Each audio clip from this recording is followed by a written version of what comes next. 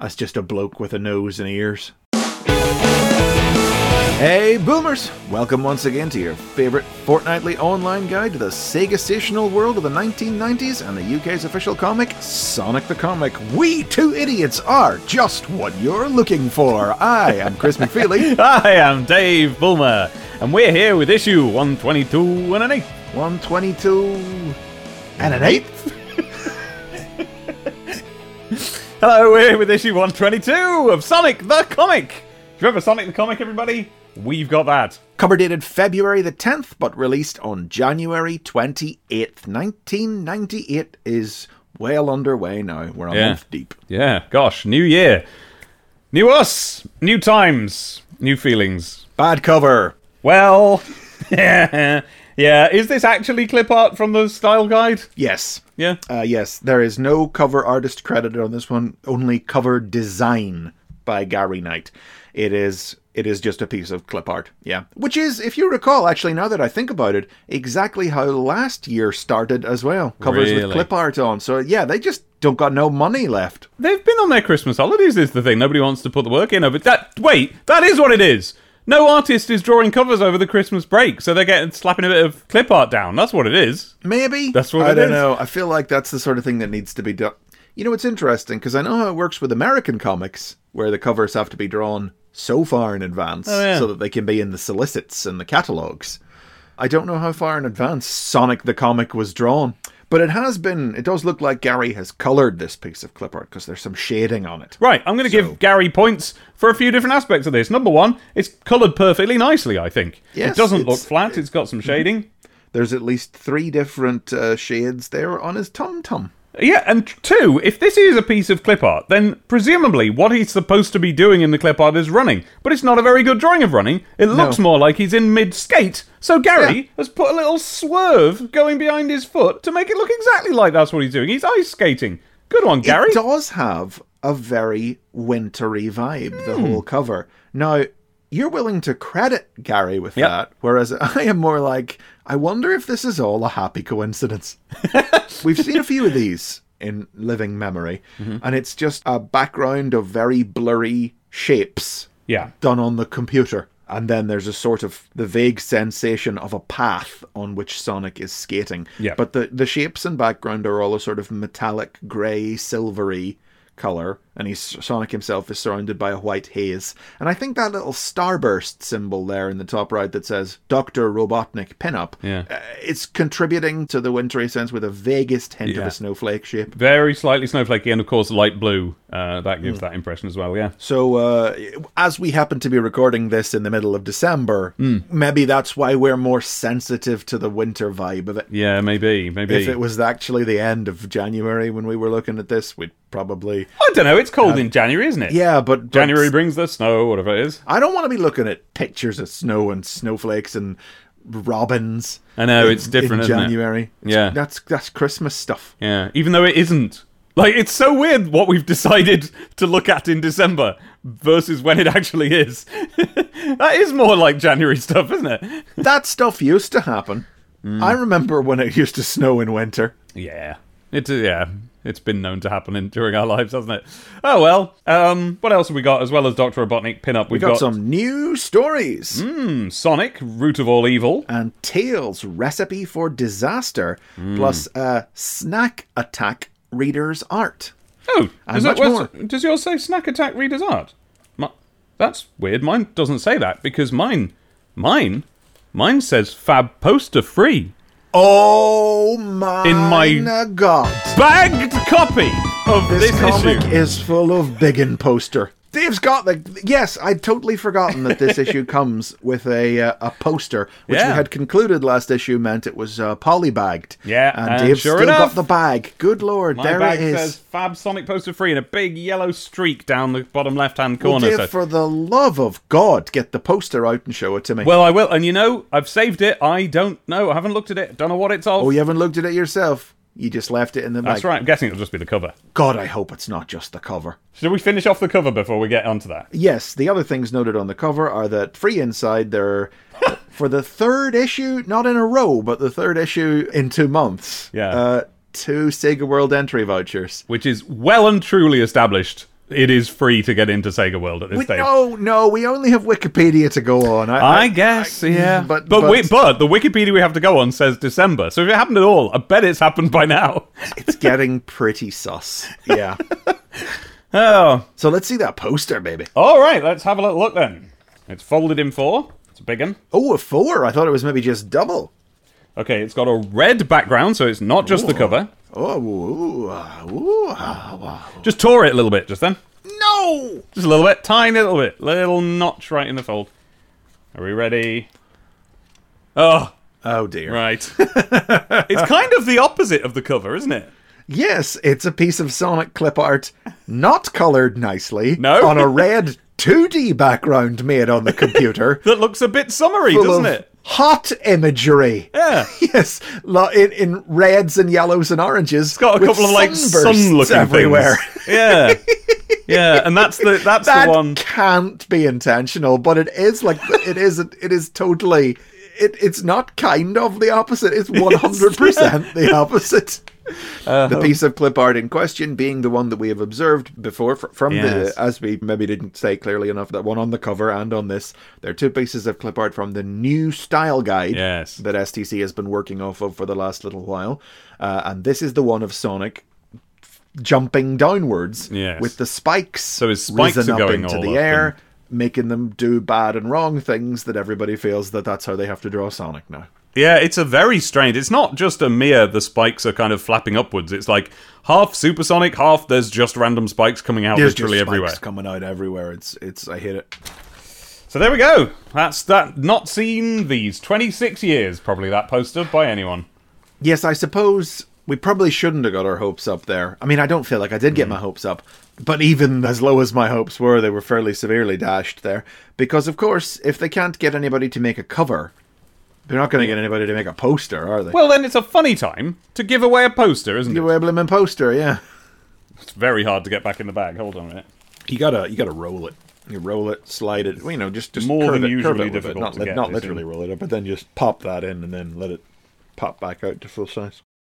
You gotta pop that in and then pop that out. Pop that in. Big one. Very hard. Roll it, slide it, pop that in and then curve it. You gotta roll it. Pop that in and then pop that out. Sonic and Tails just get to be buddies. Pop that in and then pop that out. And ball hogs, but new feelings. Still hard there. Pop that in and then pop that out. More than usually difficult to get this in. You gotta slide it, pop that in and then pop that out. Just some advert! Just a page of adverts! Now, I don't like it when we have... For some reason, I resist when we have a Lego Technic advert, because I just was never into Lego Technic. Yeah. We've as we've said several times on this show, it's Lego, but worse. Yeah, I was in the Lego store the other day, and I was looking at all the Lego, and I got to the Technic bit, and I went, oh, no, and I swerved away. It's just I don't want to know. Oh, yeah, that bad, huh? No, I don't want to know. Do not want to know. It's like football. But it's not nearly as bad as football.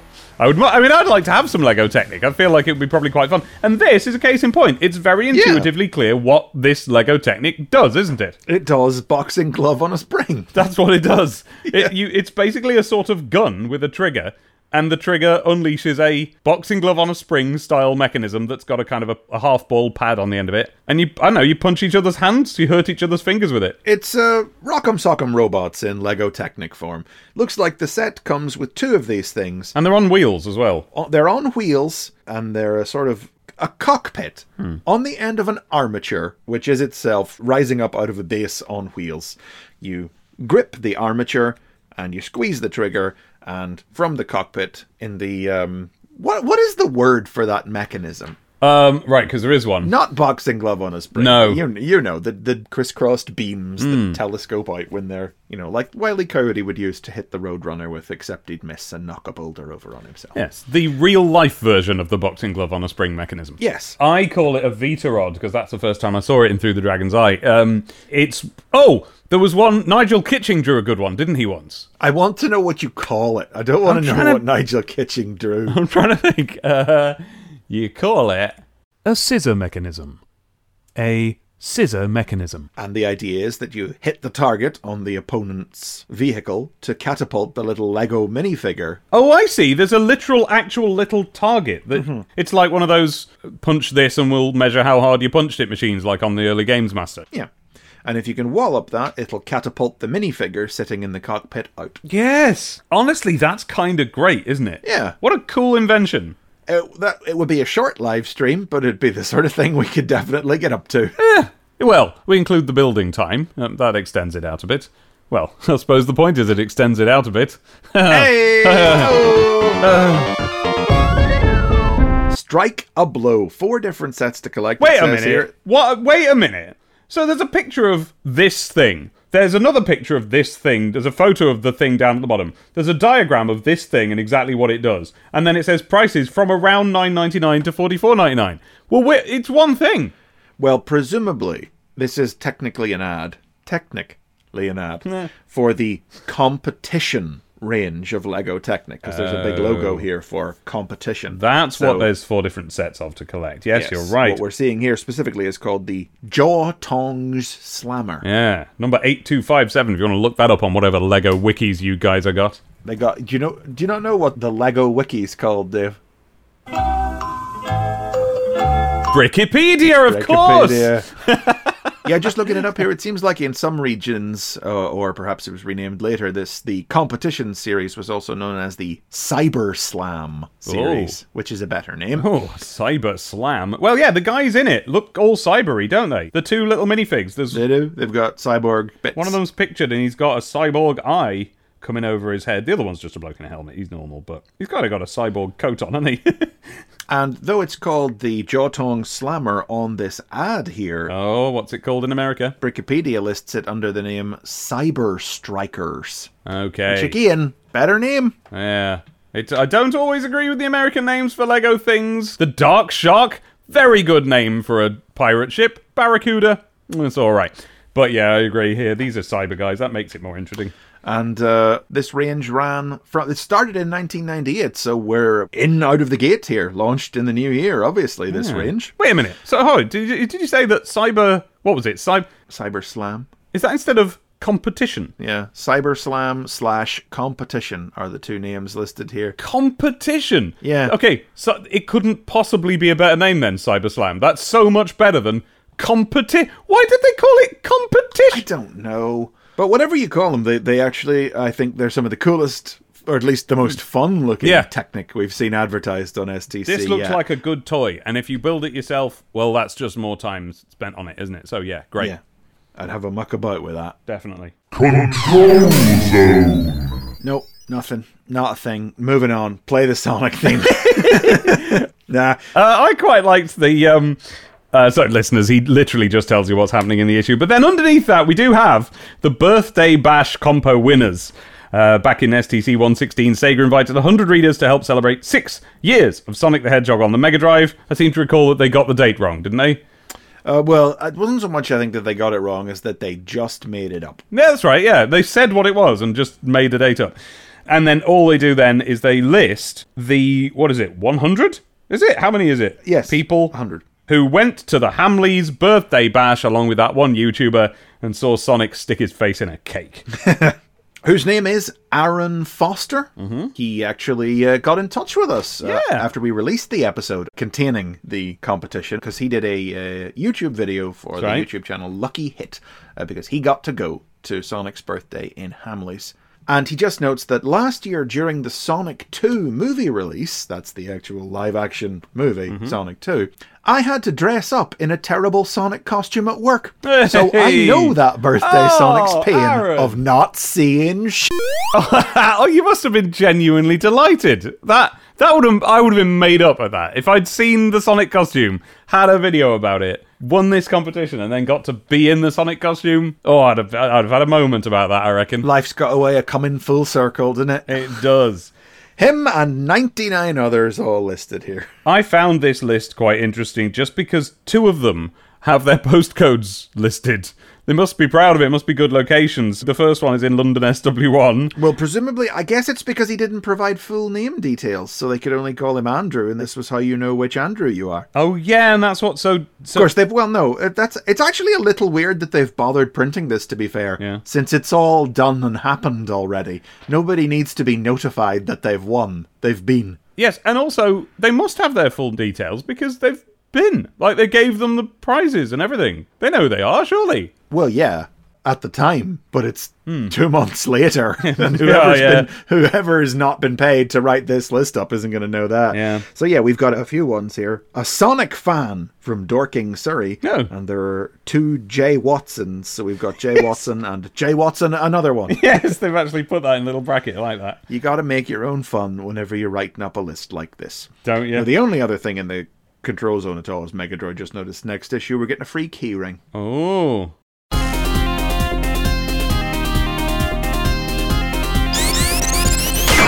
Sonic! Hobson and Choy, Part 2. Written by Nigel Kitching, art by Richard Elson, letters by Ellie DeVille. Dr. Robotnik tricks Hobson and Choy into believing that he is the benevolent former ruler of Mobius who has been deposed by the evil Sonic. Thinking that helping Robotnik regain power will lead to great reward, Choy announces that they'll take Sonic down for the Doctor, and Robotnik sends them to the Emerald Hill via Mobius Ring. The big, tough Hobson holds his own against Sonic in a fight, but our hero landing one good thump on the shrimpy, cowardly Choy is all it takes for the little wimp to call a full retreat. I have a lot of thoughts. Good. That's good. That's what a podcast has got to have in it. Let's have them. So the first couple of pages of this, just what we wanted. Ooh, such delicious seasoning on the whole thing. We were joking last issue about how Dr. Robotnik was going to do a Knuckles on Hobson and Choy. And after he does the Knuckles on him, he thinks to himself, these idiots are even easier to fool than Knuckles was. So love that. Love everything about it. Yes. A little bit of a retread, though, isn't it, I suppose? It's kind of... It's like we've had this scene before, but they acknowledge it, so it's fine. You put a lampshade on it. Yeah. I like whenever he wants to present himself as a goodie and Sonic is a baddie, he's got video footage of Super Sonic keyed up to go, look at the state of the on. Yeah. Even though he thinks to himself and says, they don't know Super Sonic and Sonic are two completely different individuals. Yes. I mean, it's a pretty recent development, mate, to be honest. Does he know? This isn't even really a lie if it was a little while ago. Is he aware that they're separate individuals even? Like, was he there when that happened? I don't know. I suppose, yeah. I mean, he hasn't been directly involved in any of those stories. He's no particular reason to know what about that. 100? When did he know that was Super Sonic over Mobius? No, he was up on the floating island while that was all happening, when Super Sonic was happening down on the surface. I mean, I guess he could realistically have found out since. I was going to say, did he ever find out what deposed him? I guess, well, he'll have looked it up. That's a good point. It'll have been in the paper. He'll have looked. Grimer told the paper. Grimer told him. Grimer knows. Grimer was down on the surface. He probably saw some of it. Grimer's on. Listen, if anyone is too on Twitter, Grimer is. He's found out everything. I do like that they terminally online. They didn't use a thought balloon here, so Robotnik just turns away from them and goes, "Ha! They don't even suspect I'm lying." Stage whisper. I like the way Kitching writes the dialogue because it puts me in mind of. Do you remember whenever Robotnik took the chicken mask off and confronted Knuckles and was like, You don't plan to kill me, do you?" Yeah. And here he's like, "Did Sonic send you? What more does he want? Hasn't he already done enough to me?" It's good. Enjoy it. But then it kind of becomes nothing. Yeah. Ultimately, nothing happens in this strip. Mm-hmm. So, like, all we can do is see how and if it feeds into either the 3-part story that's advertised as being next, or if that's not a Kitching, then I guess just whenever he does come back and follow up on it. There's not much. Well, this is the thing that must be talked about. Hobson and Choy. What? Never appear again. What? Yep. That is, because there is nothing else to talk about except describing the beats of the fight that happened, we just got to jump to it. This is a 2-part story that is all set up for these 2 characters who then never appear again. It's not that obviously he had some kind of thought about what was going to happen with these guys. Nope. Never show up again. Wow. I mean, apparently, according to the wiki, I wanted to look this one up because I was like, there was just something about this. It was so nothing. I really felt like I had to go and look up what became of these characters next. And nope. But apparently he had a plan for them to go through an arc where they would ultimately wind up with like Sonic's buddies and sidekicks. Yeah, I mean, that makes sense. That's what it kind of... Yes, this feels like a writer giving himself something to do. It feels like, well, I'll tell you what, let's try this. Let's see where I go with this. I'll give myself these toys to play with. What will I do with them? Very surprised that the answer is just nothing ever again. Nothing, mate. Yeah, nothing at all. Because it's not like these guys are nothing. There's quite a bit of characterization here to Choy. Yeah. Choy's the small one, right? Choy's the little guy who seems to be like a porcupine or something. He's purple and spiky. Yes. It is Lenny and George. It's the big strong guy. Not dumb. Now, that's a key difference between how this pairing often plays out in media. He's not stupid. He's just big and tough, and he just does what Choy tells him, but he's not stupid. He's constantly saying, this doesn't seem like a good idea. I probably shouldn't be doing that. And then Choy says, shut up, idiot, do it. And he doesn't come off as stupid. He just comes off as big. And that's Choy. Choy is a nasty little bit of work. He's all mouth. He's all sort of threats, and I'll do this, and I'll stop you, and this and that. But he never does any of his... We'll only get into more trouble by helping that Robotnik guy, Choy. That's your problem, Hobson. No imagination. Look, once Robotnik's back in power, he'll be so grateful we'll be rich and we'll never have to work again. Well, you never worked that much in the first place. Yeah, that's who they are. And then whenever they spot Sonic, he goes, attack him while we have the element of surprise. And Hobson roars in, aren't you coming, Choy? And then Choy does this big wincy face and he goes, oh, a sudden cramp. Oh, once again, my old wound slows my advance.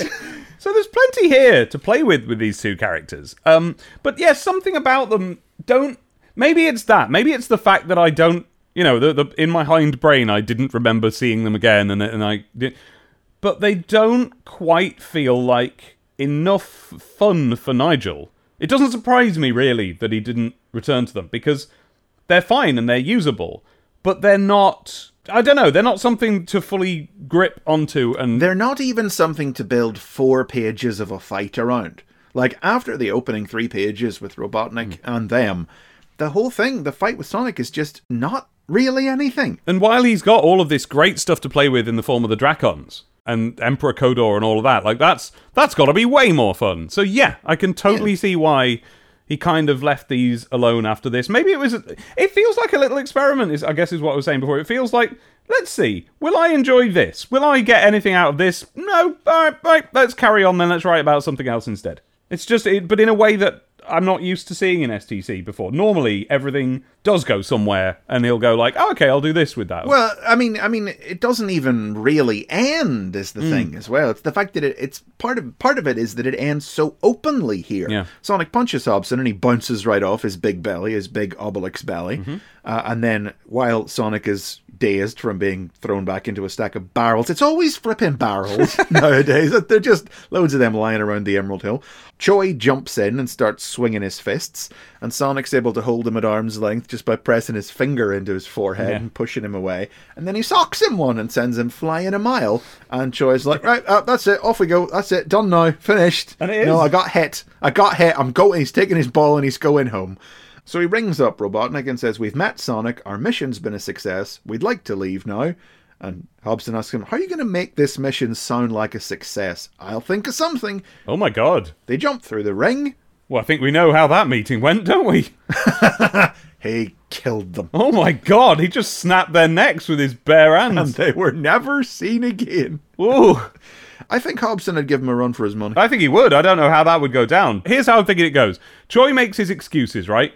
Hobson is sensibly stepping back from this. He has his moment of like, you know what? This guy doesn't speak for me anymore. Robotnik snaps Choy's neck, and Hobson is too sad to ever do anything again. And so Robotnik can just walk away from him, and that's that.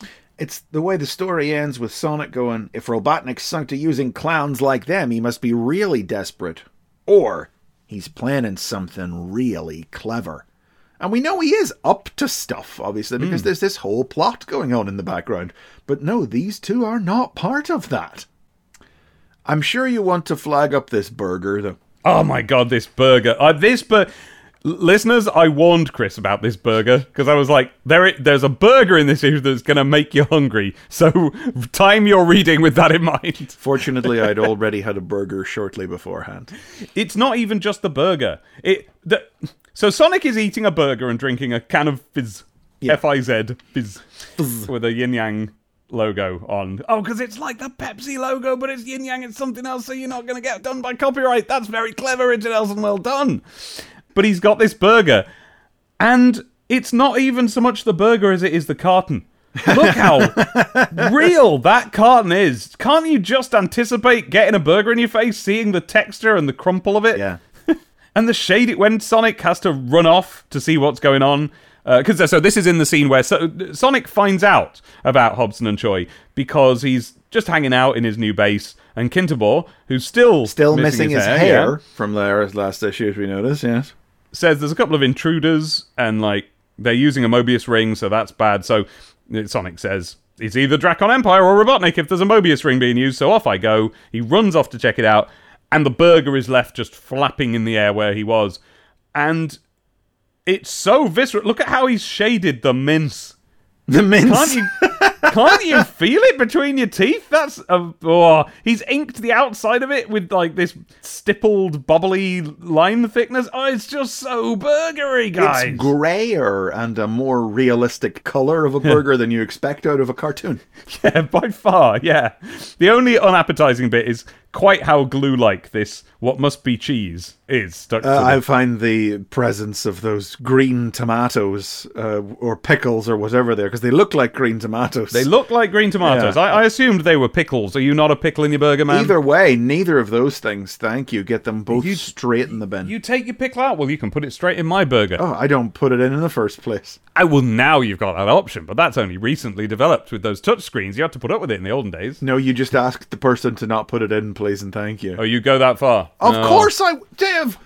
I can have it my way. I just asked them not to put it in. It's so nice, the pickle. Yum, yum, yum, yum, yum, yum. Get that f***ing lettuce out of there while you're at it. I mean, yeah, what I didn't jive with was Sonic slurping the lettuce out of the burger in the second panel. No, neither I nor Sonic would do that. I'll have, lettuce in my burger. Yeah, for sure, I'll have that. No. Add a little bit of crunch to it. Get rid of it. Doesn't change the flavour, just gets a bit of crunch in there. Unless, now, if you're at the likes of a McDonald's, they're just putting some shredded lettuce in, you're fine. I will not stand for it when you get lettuce in something, be it a burger, be it whatever, and they've put the stalk, like a thick bit from near the stalk. I simply can't engage with this conversation because there is no metric by which I will accept it. So it's like, no, either of those things is equally as bad as the other. At least when it's a full leaf, you could just lift that shit out. You don't got to scrape like whenever they put little shredded lettuce in there if you don't manage to get it taken out. You also have to suck it out like Sonic does. Would you not even have a slice of tomato in there then? Nope. Ugh, tomato's the worst one of all. God. What with you, man? I mean, listen, I speak as one who had to train himself into these things. There's no need. Why did you feel the need to do that? Because you were too cowardly to ask them not to put it in there. You gotta assert yourself in these situations. It's not... not too cowardly, because again, you've got the touchscreen now. You can have it your way.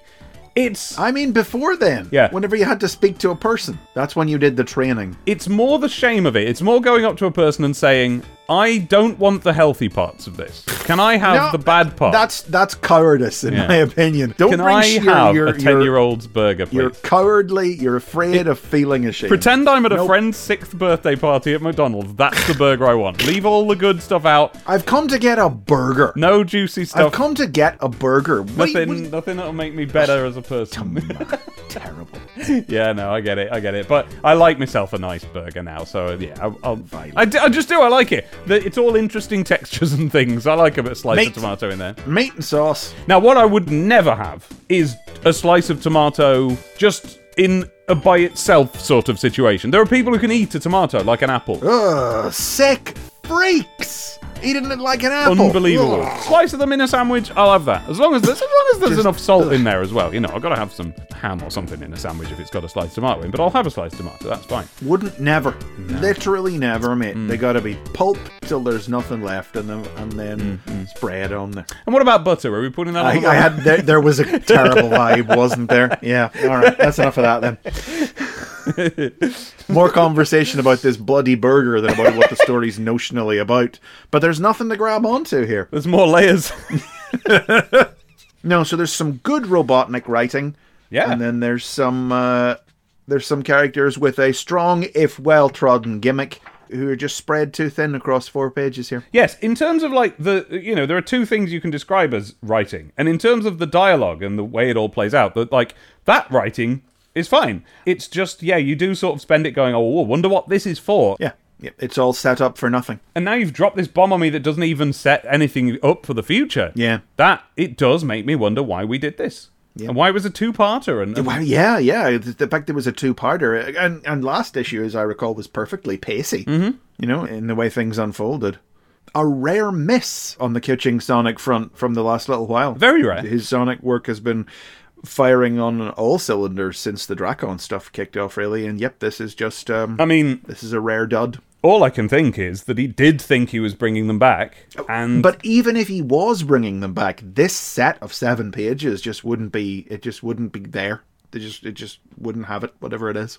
I've defended issues like this in the past because I like it's just a fight issue. When he's fighting badniks or whatever, when it's re-establishing the status quo. You know me, I like it when we return to the status quo and remind ourselves it exists without having to always upend it.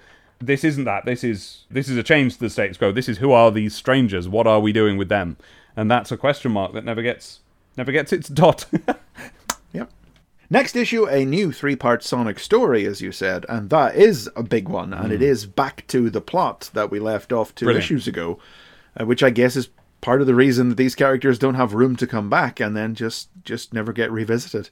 But it's frustrating because you can tell that Nigel, and I'm sure Richard as well, thought they had something here that just sort of didn't pan out. Knuckles. Knuckles. Knuckles.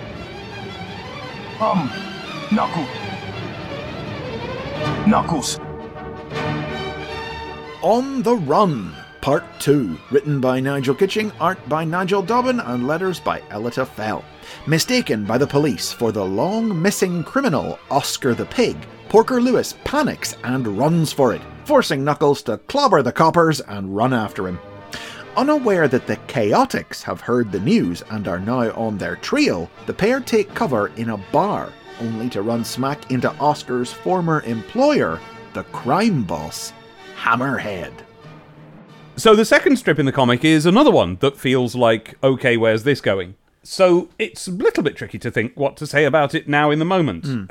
No, to be fair, this is well, you know what? I don't know how many parts long this is. No. I'm sure it's at least 4, if not longer. But there's another one anyway. Yeah, there's another one. This isn't the end of this story. No. And as set up, I found it quite interesting. Yeah. But it's basically the overall statement of this episode is, there is something going on here. Yeah. Something is going on about Porker and Oscar, maybe, or is it not, or maybe, or what is it? I personally don't remember what it is, so I don't know. So I do, but I won't tell you. No, please. And so all I have to go on is what's happening right now. And what's happening right now is Porker just scarpers from the law, but Knuckles basically trusts him. He knows that he seems like a decent fella. Knuckles said a cab. Yeah, and he does his Nigel Kitching move. He punches the ground, and all the cops go scattering everywhere. And he runs away, so now him and Porker are on the lam. So that's interesting, isn't it? He doesn't want to leave Porker on his own in the special zone. He says to the cops, I'm sure there's a simple explanation for this. We'll talk about it down at the station. Look at that big moustache. That's a New York City. Well, as we know, this is in New Tech City, which is also known as Marvel Comics New York. Yes. So you got to imagine those classic 1960s New York Irish Chief O'Hara cops. They're on the run. That's what they're doing. We then cut back to Chaotix and the putting of the randos. The zombie brothers, yeah. Yeah. I'm tired of them. Well, they're done now. They're in the paddy wagon and ready to be carted off. Well, I thought that last episode, but here they are again. But yes.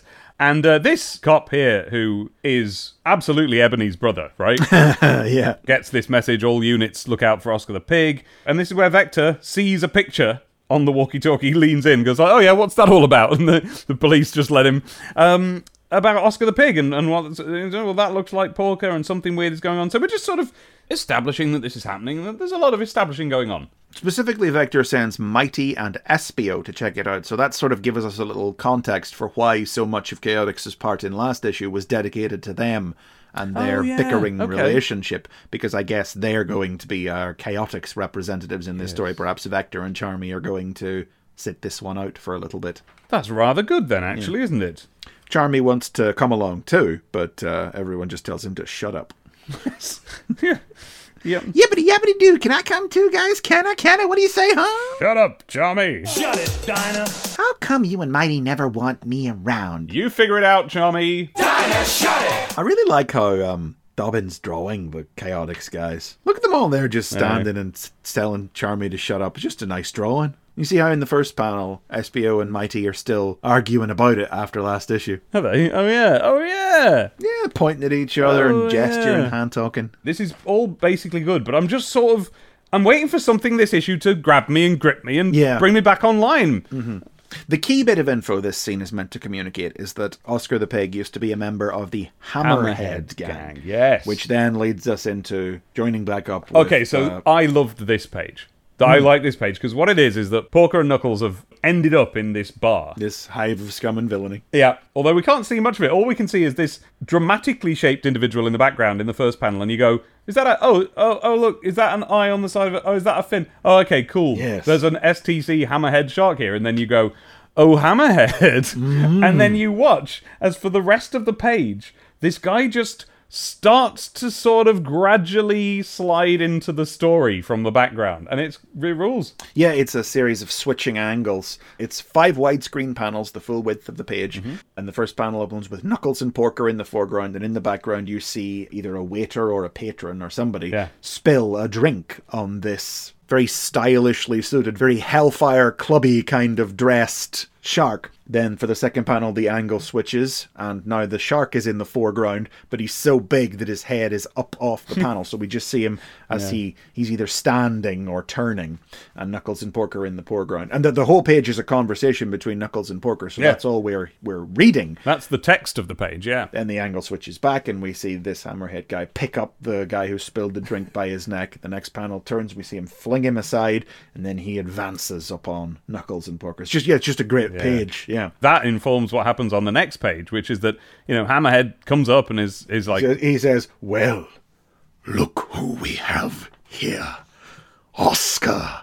How nice to see you after all this time, my boy. Now look, there's been some kind of mistake. This is Porker. I was not speaking to you, my friend. He just enacts 3 panels of violence until Knuckles is over there. It's not even 100% fully always clear exactly specifically what violence is happening in each panel, but you can tell that he's backhanding him. He's not backhanding him, he's back-fisting him. Yeah, and Knuckles is just far away by the end of these 3 panels, and I love that. Because he's very Lord Sidewinder. He is holding a walking stick and everything. He's that kind of guy. He's dressed like somebody out of the Hellfire Club. He's got an ascot. And he punches Knuckles with the hand holding the cane, then he backhands him and sends him flying away, and then he hits him one more time, and away he goes. And it's punctuated with each speech bubble. I was not speaking to you, my friend. Yes, I do object to the 2 being in that second balloon. It should have been in the last one. Yes, that's not where the emphasis should be. Yes, I was not, ! Speaking, ! To you. This is between Oscar and I.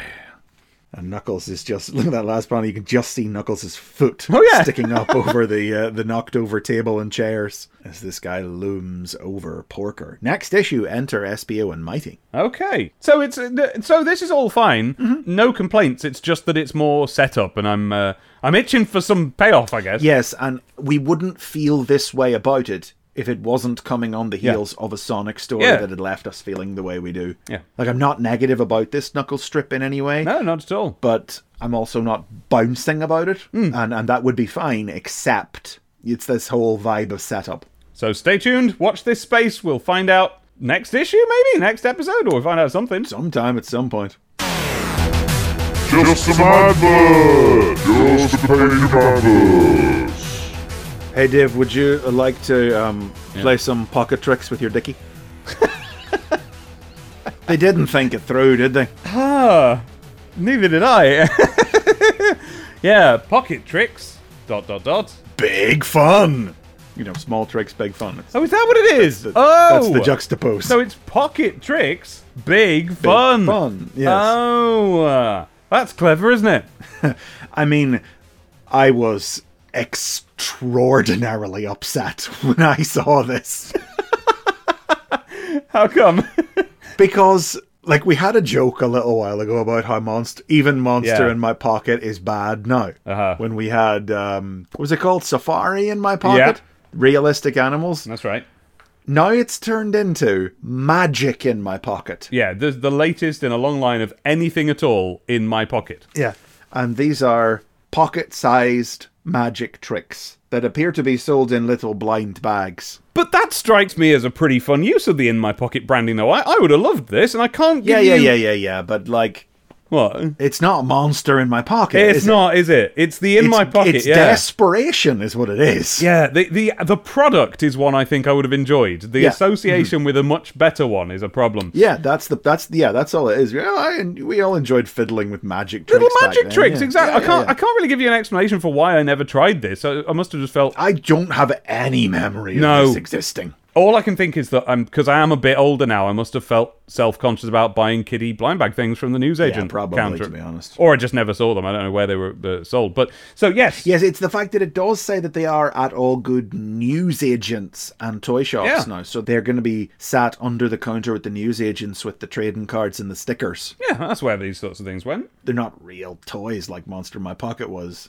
No, these are little blind bag collectible newsagent counter things. Holy crap, I had that one. What? Which one? Sorry, I've just looked down at the picture. I didn't get it from this, but it must have been in a set that was manufactured by the same guys. Uh-huh. Do you see that purple thing with the green pins sticking up out of Pins, it? yeah. Had that. Can tell you what it is. Please do. It's a sort of a cylindrical box. You take the lid off and you put a coin in it, and it comes with a plastic coin that you put in it, and then you put those pins through it, and the pins go through and come out the bottom as if they have perforated the coin. Yeah. And oh, how did it happen? And the trick is you have to put one in a certain spot around the edge first, so it when you push it in, it tips the coin up on its edge. I remember you mentioning that on a previous Yes, episode. I think I might have mentioned it before. Yeah. Well, that's it. Oh. Not in those colors. Not in those colors. It weren't green and purple. Ah. But that's it. Yes, but didn't you often find with toys that even on the back of the box, the colours would actually not match what the final product was sometimes? So you never know. Colors and styles may vary. Dude. Exactly. Now, and I had the one in the middle that's an elaborate purple frame that's lying flat there with a wiggly shape to it.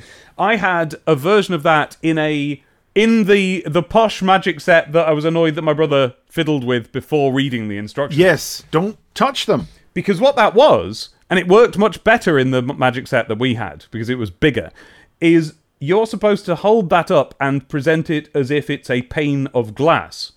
And it's got a bit of frame in the middle, and you can stick any pencil right through it. And of course, the trick simply is that it's not. It's two separate panes of glass or hard plastic with a bit in the middle that just simply isn't. But as the frame required to hold that up together, this is a reduced in size, can be put in a blind bag package version of that. It's mostly frame. There's hardly any glass at all. That trick simply isn't going to impress anybody. That pink rectangle in the front there too, Yeah. with the little string dangling out of it. Yeah. I think we had that too in the same set as the Huh? pin one, but I can't remember what it is. It's just the shape of it. I'm remembering the feel of it, the look of it. I think it's something to do with there's string sticking out of both ends, and it's one of those ones where it looks like, you pull it and Yeah. Oh, yeah. it looks like it's one piece of string. Yeah. But it's not. There's a whole system inside where you pull one end and the other end stays the same length, and I think that's what it is. Yeah. Anyway, so wow, a moment of excitement to be had there from this otherwise really crap looking ad. Oh, and something you said there was interesting about how you had this set, but you don't know what set it was. You don't know who made it. Something I found interesting about this advert is it doesn't admit to who made it. Yeah, no mention of Bluebird here. No, it just says it's just the in my pocket. Well, I suppose it wouldn't be Bluebird, would it? It would be those Or people. whoever it is now. Vivid Imaginations. Yeah, Vivid. So it must be them if they've got in my pocket, but Doesn't say so. Because it is the little In My Pocket logo. Yeah. It's the specific one from Monster in My Pocket and all that. Collect Tricky Dicky's pocket-sized tricks. Collect them all, then swap with your friends and create your very own fantastical, magical mischief. Tricky Dicky being the mascot character here, who is some kind of 90s dork. Well, aren't looks we like all? a dork, doesn't it? Well, yeah, but come on, we're cooler than this dude. Yeah, we are. He looks like, well, he's got the look of a plug, hasn't he? He's got the big overbite of plug from the Beano. And he's got a wizard's hat on that covers his face to the extent that there are eye holes cut in the brim. Yeah. That's the original part of the design here, really. Other than that, he's just a sort of magician. With a waistcoat and a cape. And he just looks like his clothes doesn't fit him. That's what's creating the sense of dorkitude. He couldn't even buy clothes that fit. I've been conditioned by the orcos of my life to know that if the sleeves are too long and the clothes don't fit, they're going to be crap at magic. Yeah, because that Sorcerer's Apprentice thing will happen where they try and do a twiddly fingers and the sleeves will flop over their twiddly fingers. And they got to pull the sleeves back, you know. Eyes peeping out of the brim of the hat too. Well, orcos just come out of the darkness under the hat. But he's very orco coded, this fellow. More like Dorko. This is Dorko. Oh, See, that's what he is.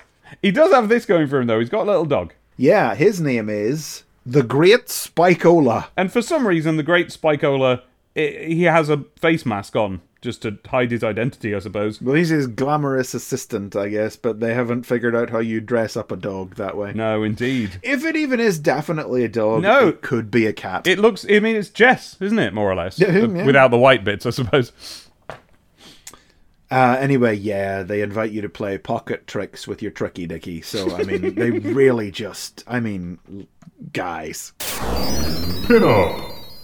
So this is a load of absolute shit, Oh isn't it? my god. I think I used to talk about the Badnik pinups. I know. This is categorically, without argument, I will brook none, the worst pinup that has ever been in Sonic the Comic. I turned the page and I immediately got up out of my chair and went to show Abby.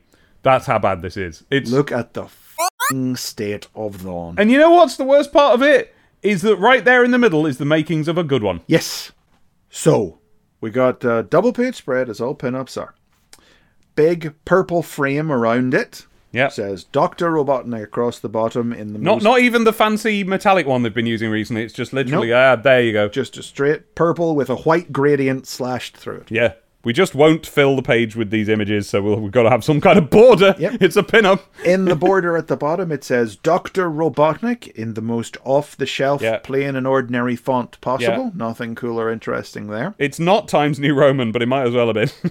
In the center is a green rectangle with another swirly metallic background done on the computer. Can someone take Gary Knight's computer off him? What's he going to do then? Paste it up the way we used to. You might end up with a similar look if that was what was done. God, it looks so... Anyway, and in the center of this is the image of Robotnik angrily hoisting Grimer up by the tubes of his backpack. Oh yeah, I don't think I noticed before that he was hoisting him up by his pipes. Ooh. As drawn by Richard Elson a few issues ago. Yeah. Pulled right out of the Sonic strip. Great nice drawing. Piece of art. Yeah. Then because that image is not by any stretch, whether there was a border or not, the right shape to fit a double page spread, they've had to bung some stuff around it. Yeah. And what they have bunged around it is just pieces of Robotnik clip art that Gary Knight has flood filled. Yeah. That just found in a drawer. Appalling. It's gross, this one. So, like, top left, they've got the Robotnik that I think was on the box for the Christmas crackers. He's certainly from stuff from around then. We've seen this one on tattoos and transfers before. This is the one where Robotnik is pointing down as if to say, bow peasant. Yeah, and this one's properly coloured. This one's painted. Yes, that one's fully rendered, yes. Probably on a computer, but with an airbrush. It's looking fine. Clockwise, top right, is... these are all Adventures Robotnik. So this is Adventures Robotnik clip art in an Eggomatic And it's the Eggomatic from the first boss from Sonic 1, so it's got the swinging ball. Mm-hmm. But because it's got the swinging ball, that means it's quite a vertical image, so this has had to be shrunk down to, like, barely visible size. There's no need for it to be so shrunk. There's so much room that they could have printed that at full size. It still wouldn't look good. No. It still wouldn't look even close to acceptable. But it would look better. But it is really tiny for some reason. It is embarrassing. So that's that.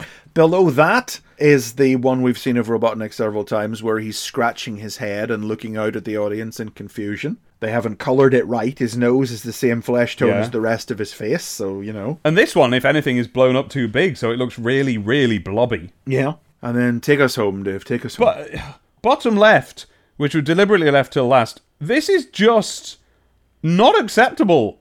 What it looks like is one of those random cells that you see for sale on eBay from Adventures, because it's Robotnik shouting while facing completely to the side. It's an exactly dead-on, side-on view of Robotnik, which is problematic at the best of times, because you have to figure out how to draw parts of him that aren't designed to be drawn from that angle. And this, everything's wrong. Well, I mean, that's the point of this image, because this is an image right out of the style guide. This is showing you what Robotnik looks like from the side. Well, flipping shouldn't be. All these images are right out of the style guide. Sure, but it shouldn't be, because... So this has his moustache originating halfway down his nose. Wrong. You know, actually coming out of the side of his nose itself, not from underneath it. Yeah. His mouth is just drawn really badly. His eye looks weird. It really highlights the fact that he hasn't got an ear. His head looks wrong. This is a bad drawing. And what just compounds it is that it's meant to be just a head and shoulders shot. Yeah. But that's awkward to draw from the side of Dr. Robotnik. So it's just got this curve of body that the head is kind of poking out of. And that's not been coloured in. Well, as I say, that's why it's just a reference shot, because it's just showing you the head. It's not worried about showing you the body reveal, so they've just got the curve of where the body's meant to go. Would be. And it's but then not coloured in. Result of that, because Gary Knight's just flood-filled in the head. Yeah, there's no... This is an unclosed flood-fill shape. in the body, because there's no fully enclosed outline. So it's just some... Oh, Jesus. This is the worst thing ever. This issue's not going well. And black on dark green, so you can barely see it. It says art by Richard Elson, but because only the middle bit is art by Richard Elson, they've had to credit that right up in Robotnik's crotch. They've had to really tuck that in there. Tucked in the gusset just neatly. Yeah. And then it also says under the headshot one, presented with STC. And I feel like in the grand sweep of history, neither Richard Elson nor STC would have liked their names to be on this page. Just so they could be distanced from this crime. This is bad. God, it's awful.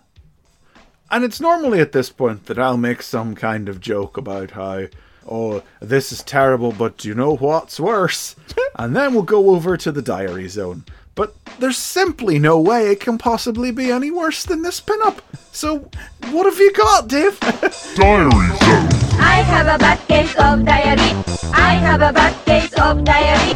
I have a bad case of diary. Part of why we started this podcast was because most coverage of our favourite comic that we could find online was done like an archaeological dig, just people from a later era guessing at what it was like in the 90s and usually being wrong. So in this part of the podcast, we make the past into a real place for you by checking the dates the issue came out and turning to the corresponding entries in my real life, 1998 now, teenage diary, to find out what was happening at the time. Now, I'm going to skim over the first couple of entries because they're just reiterating that a new obsession is coming around this fortnight, because I'm getting... Oh, dear. I'm getting really into writing right now. Oh, okay. Well, that's a reasonable thing to be obsessed with. I thought you were going to tell me it was going to be like the Snorks or something. No, I'm looking into growing up, perhaps. I'm trying my hand at a bit of writing. But we were having that conversation last issue about how I knew it couldn't be something new. Yeah. Because you're pretending to put childish things aside and refusing to engage with any new cartoons or kids' TV programs. I'm not buying any magic in my pocket. But you are still clinging to things from your childhood. Yeah. So on Saturday the 31st, for example, me and Abby officially decide, that's a quote, officially decide, put the stamp on it, to do our Mobius series of graphic novels in order.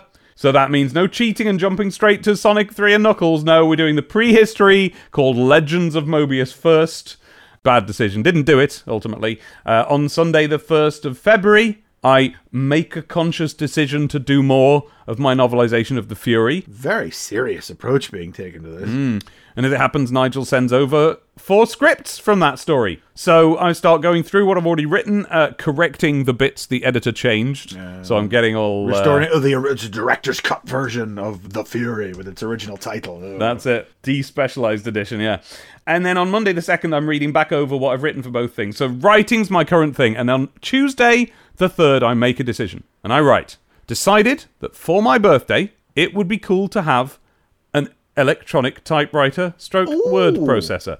Hey, catching up to me. Yeah, that's right. Exactly. I had an electronic typewriter. He did. And I've put with a proper-ish screen. That is a question. What did you have on there by way of screen? What? Well, an electronic typewriter didn't have a screen. It typed on paper. Straight onto it. So it's Yeah. Right, because what I'm thinking is, at this point, my nana's got one, you see. And it's... Oh, so you mean a word processor, a thing just dedicated. Now, we did have one of those... Oh, you know what? Must have been this year, in fact. Which my dad hauled out of his office, which was proper vintage stuff. Yeah. Orange digits on black screen. Yes! You know, because I had to, for school, type something, word process a document. And we did not have a computer. So Daddy hauled this out of his office. Yeah, that must have been this year. And now that I think about it, that must have contributed to the decision to get a computer at Christmas 1998. And it was on that word processor that I wrote the Sonic fan fiction that I talk about sometimes, Having is been lost to the ages forever, about how Robotnik pretended to be Sally's dead dad or something. That was a good one, yeah. No, it wasn't. Yeah, it's a good story. It's a good... You don't know that! Well, I haven't read it, but the premise was good. The synopsis was good. And this was the thing about this word processor was, if you didn't close the document, you could have multiple documents on it, but if you didn't close the document before you turned it off, poof, gone. And I did that one time. I flicked the power switch off at the side, because it had a proper light switch type power switch on the side. You just click, and then turn it off. And if you turned it off with the document open, that document was gone. Oh, you can't do that. I did, though. And I guess not having a computer yet, you didn't already have that in your past from... Oh, yeah, but mentally being programmed to go through the shutdown procedure. Yeah. If I will say, if you're in 1998 and there's no family computer in the house, that's obstinate at this point. That is a decision being made by someone like, nope, not in this house. We're not having any of those beep beep boxes. It didn't feel that way. Well, because we're through... Windows 95 was the moment when everyone finally got a computer. And it's 1998. Yeah, what can I tell you? It didn't feel that way. Yeah.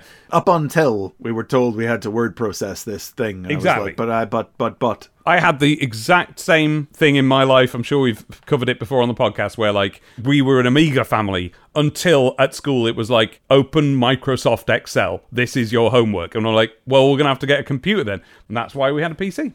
Because we had to for school. So why do you feel you want a word processor or an electronic typewriter when you have a computer? It's a good question, isn't it? Let's see if I say. Because, well, I'm inspired by the fact that my nana's got one. And hers had a little strip of a screen, just an LCD strip. Just green LCD, very Game Boy. So I've put here, I want a electronic typewriter stroke word processor with a proper-ish screen, so I want a slightly better screen than Nana's, and page layout, etc. Don't know what I mean by that. I could really use that. If I had it on my desk, I could type up some scripts while listening simultaneously to music. Well, there you go. That's your reason then. You want something to type on in your room. I want to be private. I don't want to be sitting on the family computer. Because I remember, I mean, not that it'll be internet enabled or anything. That's why you haven't just asked for your own computer. But yes, because I remember your family computer is downstairs in front of everybody. Well, I mean, the reason I haven't asked for my own computer is no way, obviously. That's why, there's no way that's happening. So this is a halfway house. This is like having a computer. I could have this, I could write, and I could be a writer, and I could be like, typey, ding, and I'll just say that out loud, you know? That was the one thing I always felt like I was missing out on with an electronic typewriter. It was like when the cartoons showed you go ding, but the electronic one did it automatically when you hit return, so it went. So as you're, I'm trying to picture this. As you're writing, the letters are coming out in real time, but there's no hammers. There's hammers. It's just the keyboard is electronic then? because it's it's electronically powered. It has to be plugged in and For turned what? on because the keyboard is when you push the keyboard, it sends the signal that does the typing. You're not literally pushing the lever of a key that then makes the hammer stamp down on the paper. So the benefit is you can type less hard, basically. Yes, you don't have to beat the life out of the keyboard, yes. Yeah. And you don't have to manually reset the thing. Yeah, but in a real typewriter, the keys, they're built for that. Well, yeah, but my tiny little child's hands wouldn't have been able to, you know? No, you did have to hammer them quite hard, actually, yeah. And also, remember, this is not 1998 we're talking about. This is like 1993 or earlier. We could even be into the late 80s when I had that. Yeah, no, I'm not criticising your choice of electronic typewriter. No, but I feel like you're criticising the machine, and I won't have it. It's like... Well, you just describe it. It's like if you got a real typewriter and put it on the desk and then plugged it in. It's like, what's that? Yes, it's an electric typewriter. Yes. Yeah. What you're asking when you say electronic typewriter, what you're obviously asking for is a word processor. It's a word processor. It's just that the mechanism of... See, to me, you didn't see a distinction between those two things, but because Yeah. I had Yeah, an yeah, electric typewriter, I do see a distinction between them. Yes, I hadn't heard of a thing like that. It's because of the mechanism of a typewriter. What's clever about it is that it means there's no power required. It doesn't need to be powered by anything. Yes, but that's because it came around before we had that power. And the mechanism translates pressing the buttons into the hammers. Yeah, I'm just surprised by the hammers being there. I thought what you were going to say is that as you type, there's a little chip in there and it's going... There's like a dot matrix printer is doing going... each letter in. No. Doing a letter at a time, yeah. No. You still had to put tape in and everything, you know. Why? What's the point then? Isn't it just a really expensive typewriter then? To remove the manual aspect of it.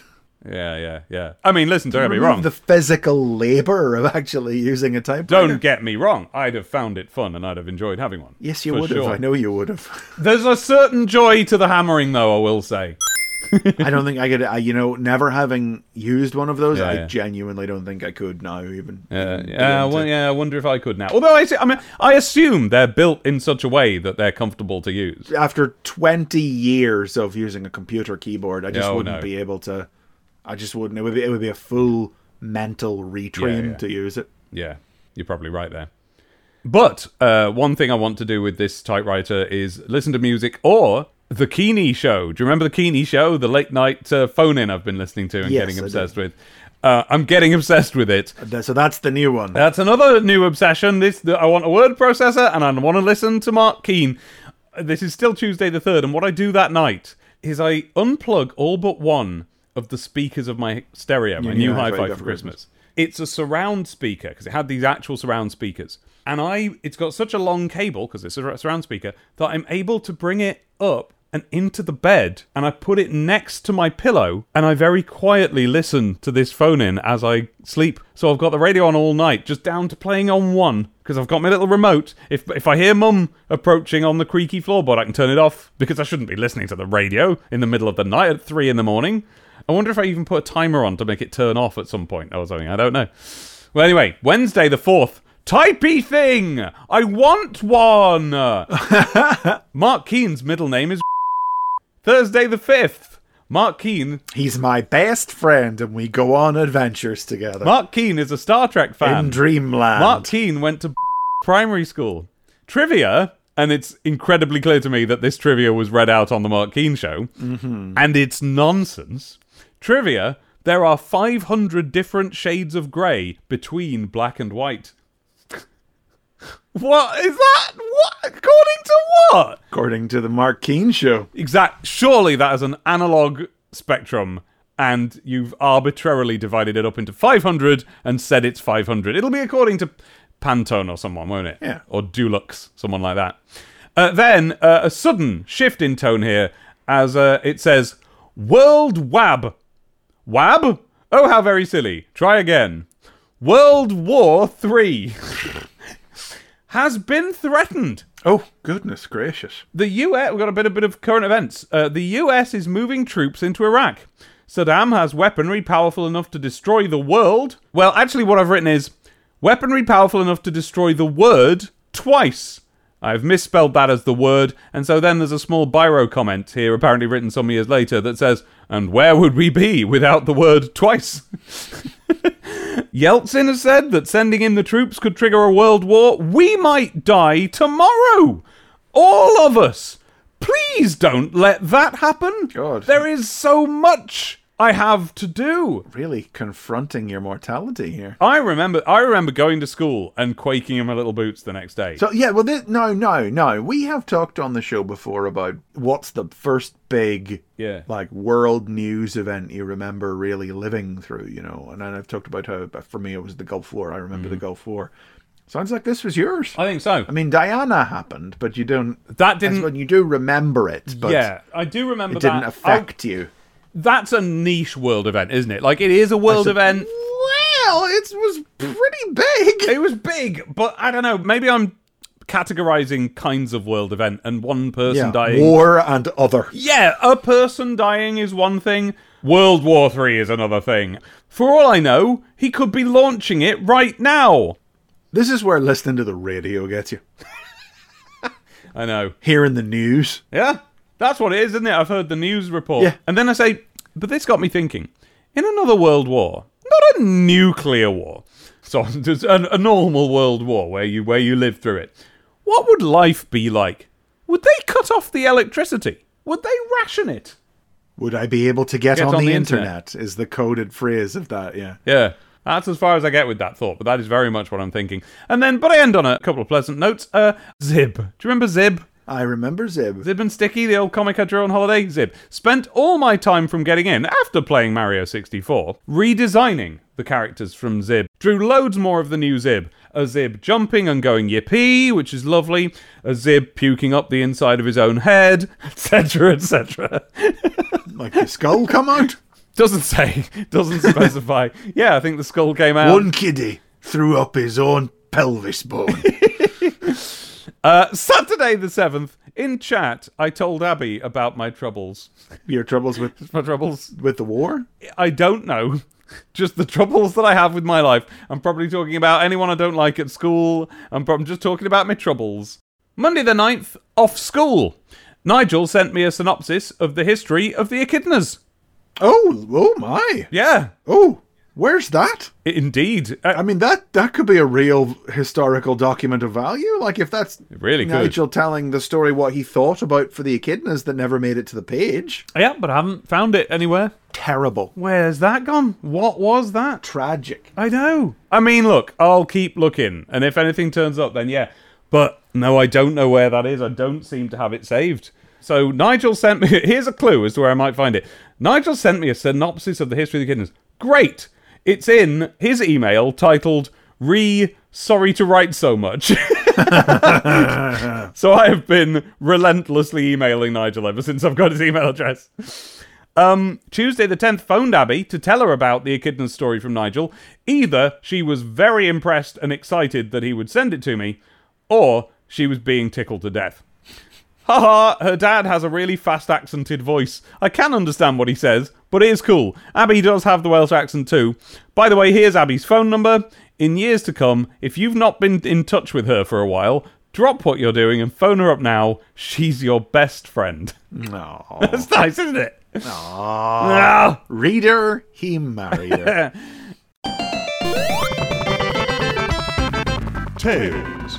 Recipe for Disaster. Written by Lou Stringer. Art by Bob Corona. Colours by Steve White and letters by Tom Frame. Tales is guest starring on TV chef Galloping Graham's show when a chocolate pudding swells up to an enormous degree and almost crushes the whole studio audience. It soon becomes clear that Graham's not the only TV chef who's had their show sabotaged. Top chef Jerry Corfu is out to take all his rivals down to make sure he stays number one. When Tails confronts him, Corfu tries to drown the fox in a giant trifle, but with a quick spin of his tails, our hero bursts free and ensures Corfu gets his just desserts. Nah. So... No, this is a bad one. This is a parody of actual TV chefs that were on telly at the time. it doesn't even feel like an STC strip. Tails is here out of a sense of some obligation that Tails should be in the strip with his name on it.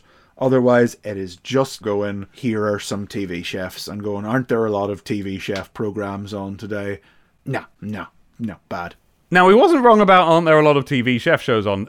This was the blossoming genre of TV at the time, and I think we were about 8 years away from them becoming so ubiquitous that they literally cancelled children's television on Saturday mornings to replace them with Anthony Worrell Thompson, who I believe is pictured here. I think he's on the bottom of page 3 in the middle. Yep, that's him, all right. Yeah. So these are real ones, or at least some of them are. I genuinely didn't even look that closely at any of them because I was so affronted by the premise of the strip. It's just, this is not our wheelhouse. It might as well be footballers, mightn't it? Yeah, it might as well be, yeah. But it's not, it's not just that you or I don't particularly care about TV cookery programs. It's that, what the hell is this doing in Sonic the Hedgehog?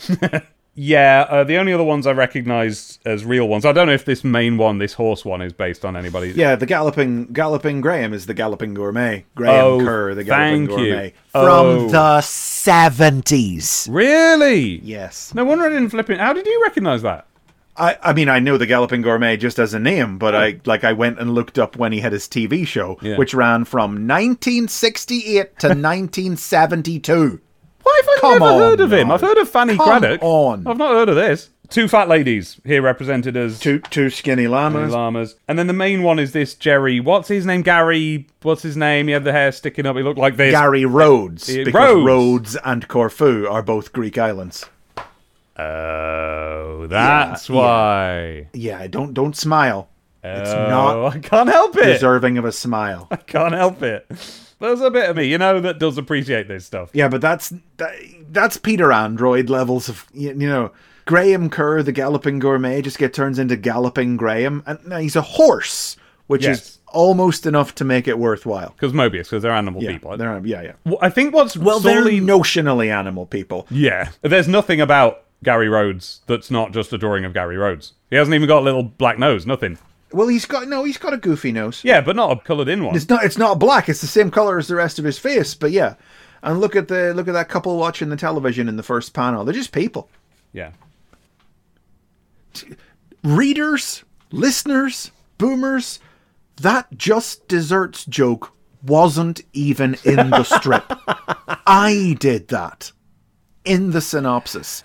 What this is most missing is a way for it to be like Sonic. A way for it to be anything to do with Sonic whatsoever. For it to be Robotnik's Cookery Channel or something like this. For there to be some nefarious scheme. It's literally Tails is here and everything else is in fact just the people of the world watch cookery shows. It's a Beano strip. Genuinely, it's like if Dennis the Menace met flipping Ainsley Harriott. Yeah, which I don't for a moment doubt he has. At some point, yeah. I do appreciate Tails having been dropped, presumed to drown inside a vat of trifle, using his tails to stir that up.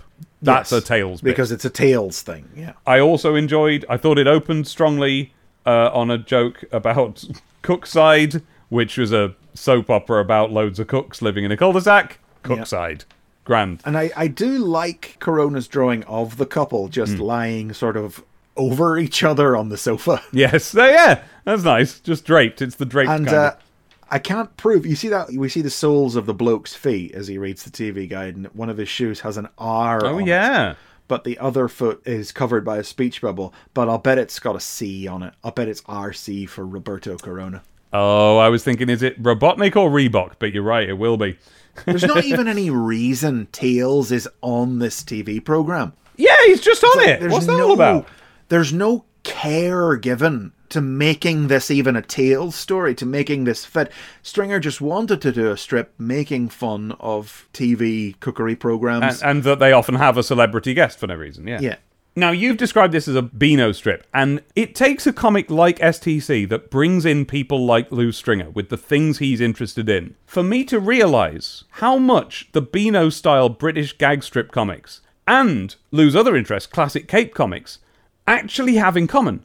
It's the casual dropping of a character into a weird, unique situation and then going, but you forgot this character has this gimmick, and they're going to use it on this. So Tails goes in the vat.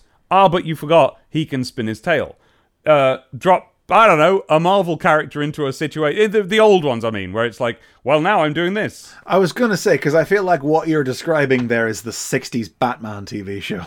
Yeah, kind of. But I'm also thinking of like the actual old Lee Kirby stuff, where it's like, check it out, I'm a baddie based on this. Oh, well, you forget, I can make fire come out of me. Oh, no. It's that sort of thing. It's like, here's a situation, here's what I do. Listen, don't you worry now. If Stan Lee ever wrote a story where a villain had... the villain would have carefully lined their clothing with asbestos. Do you know how often asbestos comes up in early Fantastic Four stories? Not a joke. Oh my god.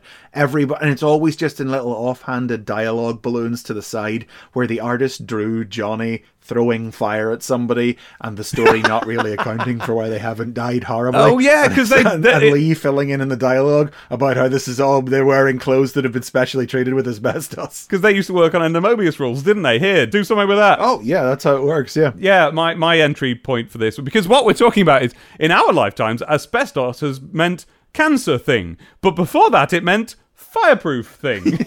Yeah. Like, I remember one of the Valiant Mario comics, there was a volcano and it said, I hope you wear asbestos pajamas. Sounds about right. Anyway, that strip the end. Yeah, the ending joke is that they call Jerry's plans for TV domination, you understand here, not even world domination. He just wants to take the other guys off tally, are half-baked. And Tails, having just escaped the giant trifle, says that stopping those plans were a mere trifle.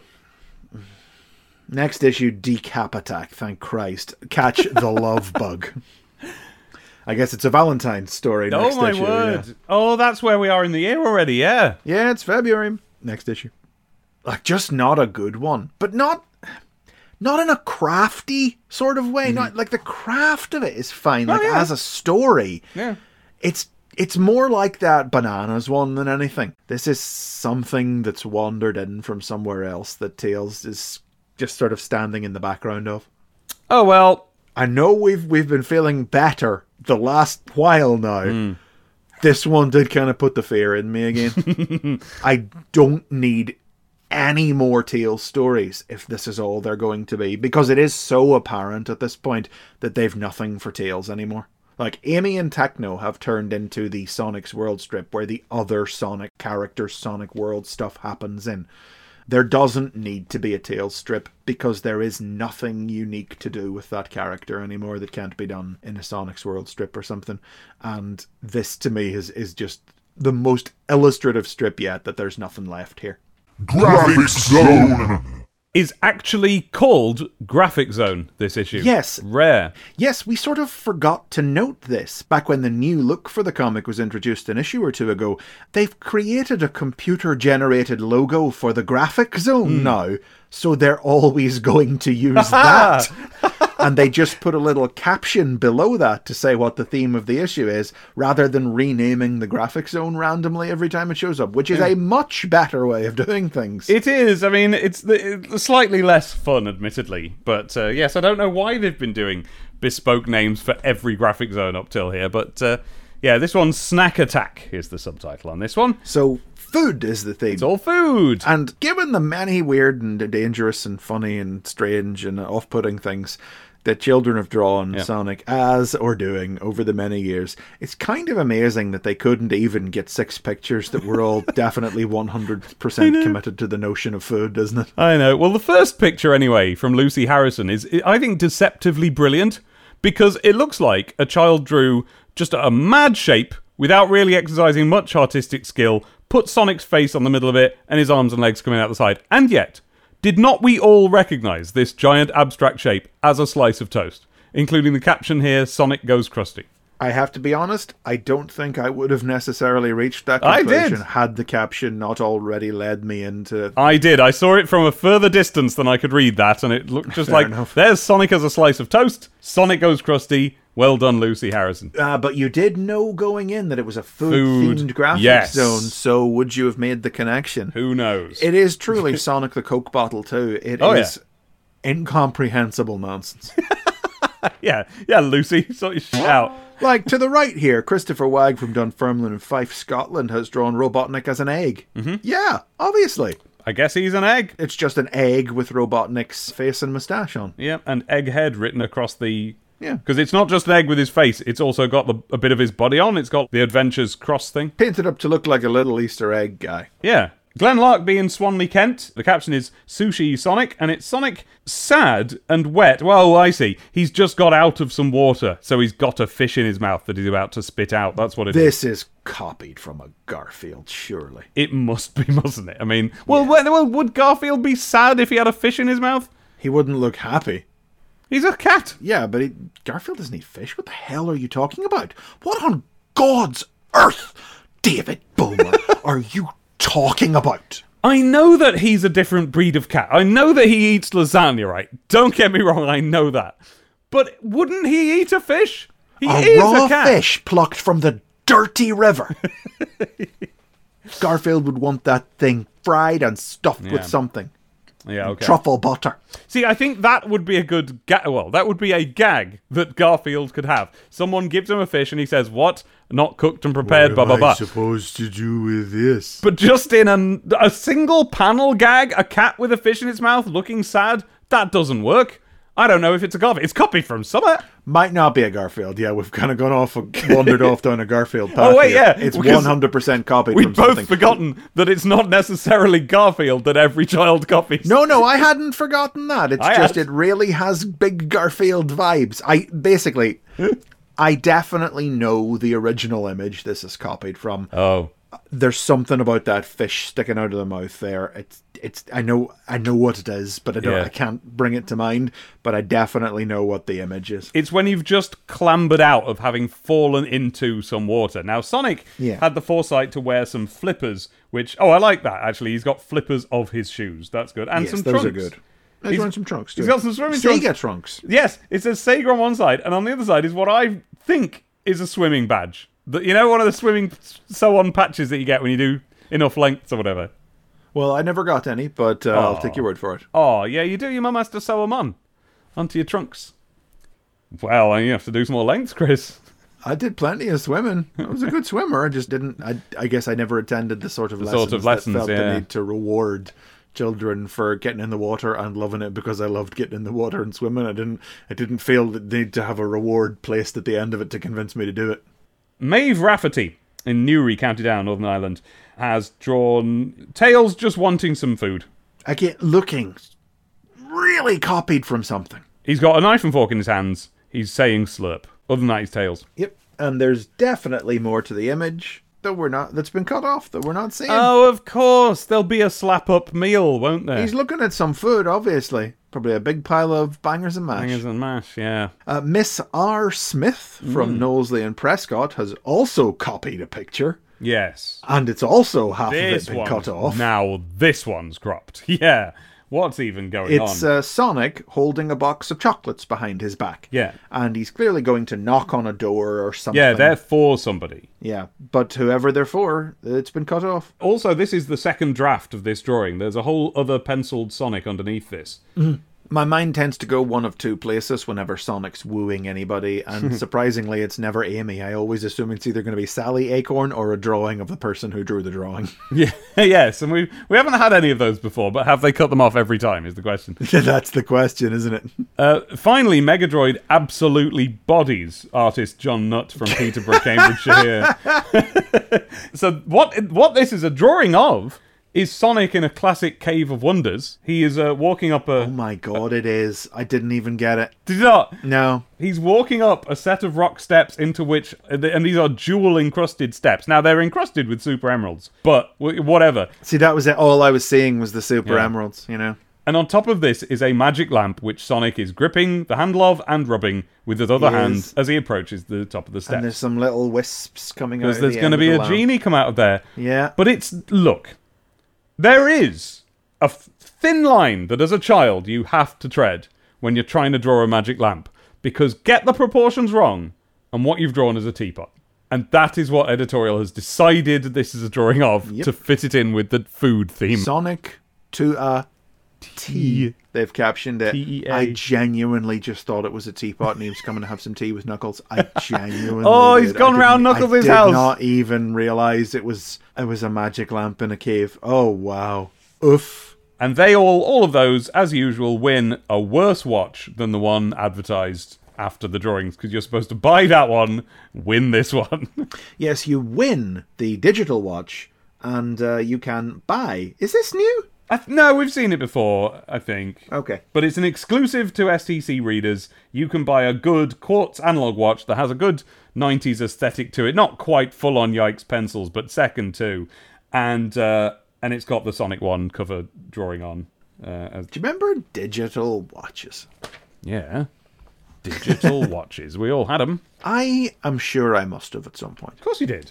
I've no burned-in memory of ever owning one. Well, the two key ones that you wanted were the one with the calculator. Nah. Everyone had that. I had that one. No, I didn't have that one. That was too much bother. They had tiny little rubber buttons sticking out, and you would just, in maths lesson, surreptitiously, oh, what time is it? Oh, and you're doing sums on your watch. Absolutely brilliant. And of course, you could use them to input numbers for setting an alarm and so on. But the best one, the best watch anyone ever invented, who I only ever met one child with, and yes, it worked in the classroom, was the one that was also a television remote control.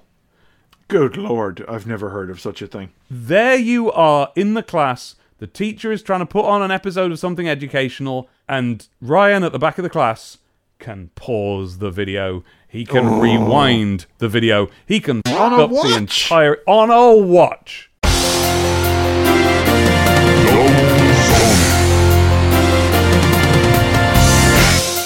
Root of All Evil, Part 1, written by Lou Stringer, art by Carl Flint, colours by John M. Burns, and letters by Gordon Robson.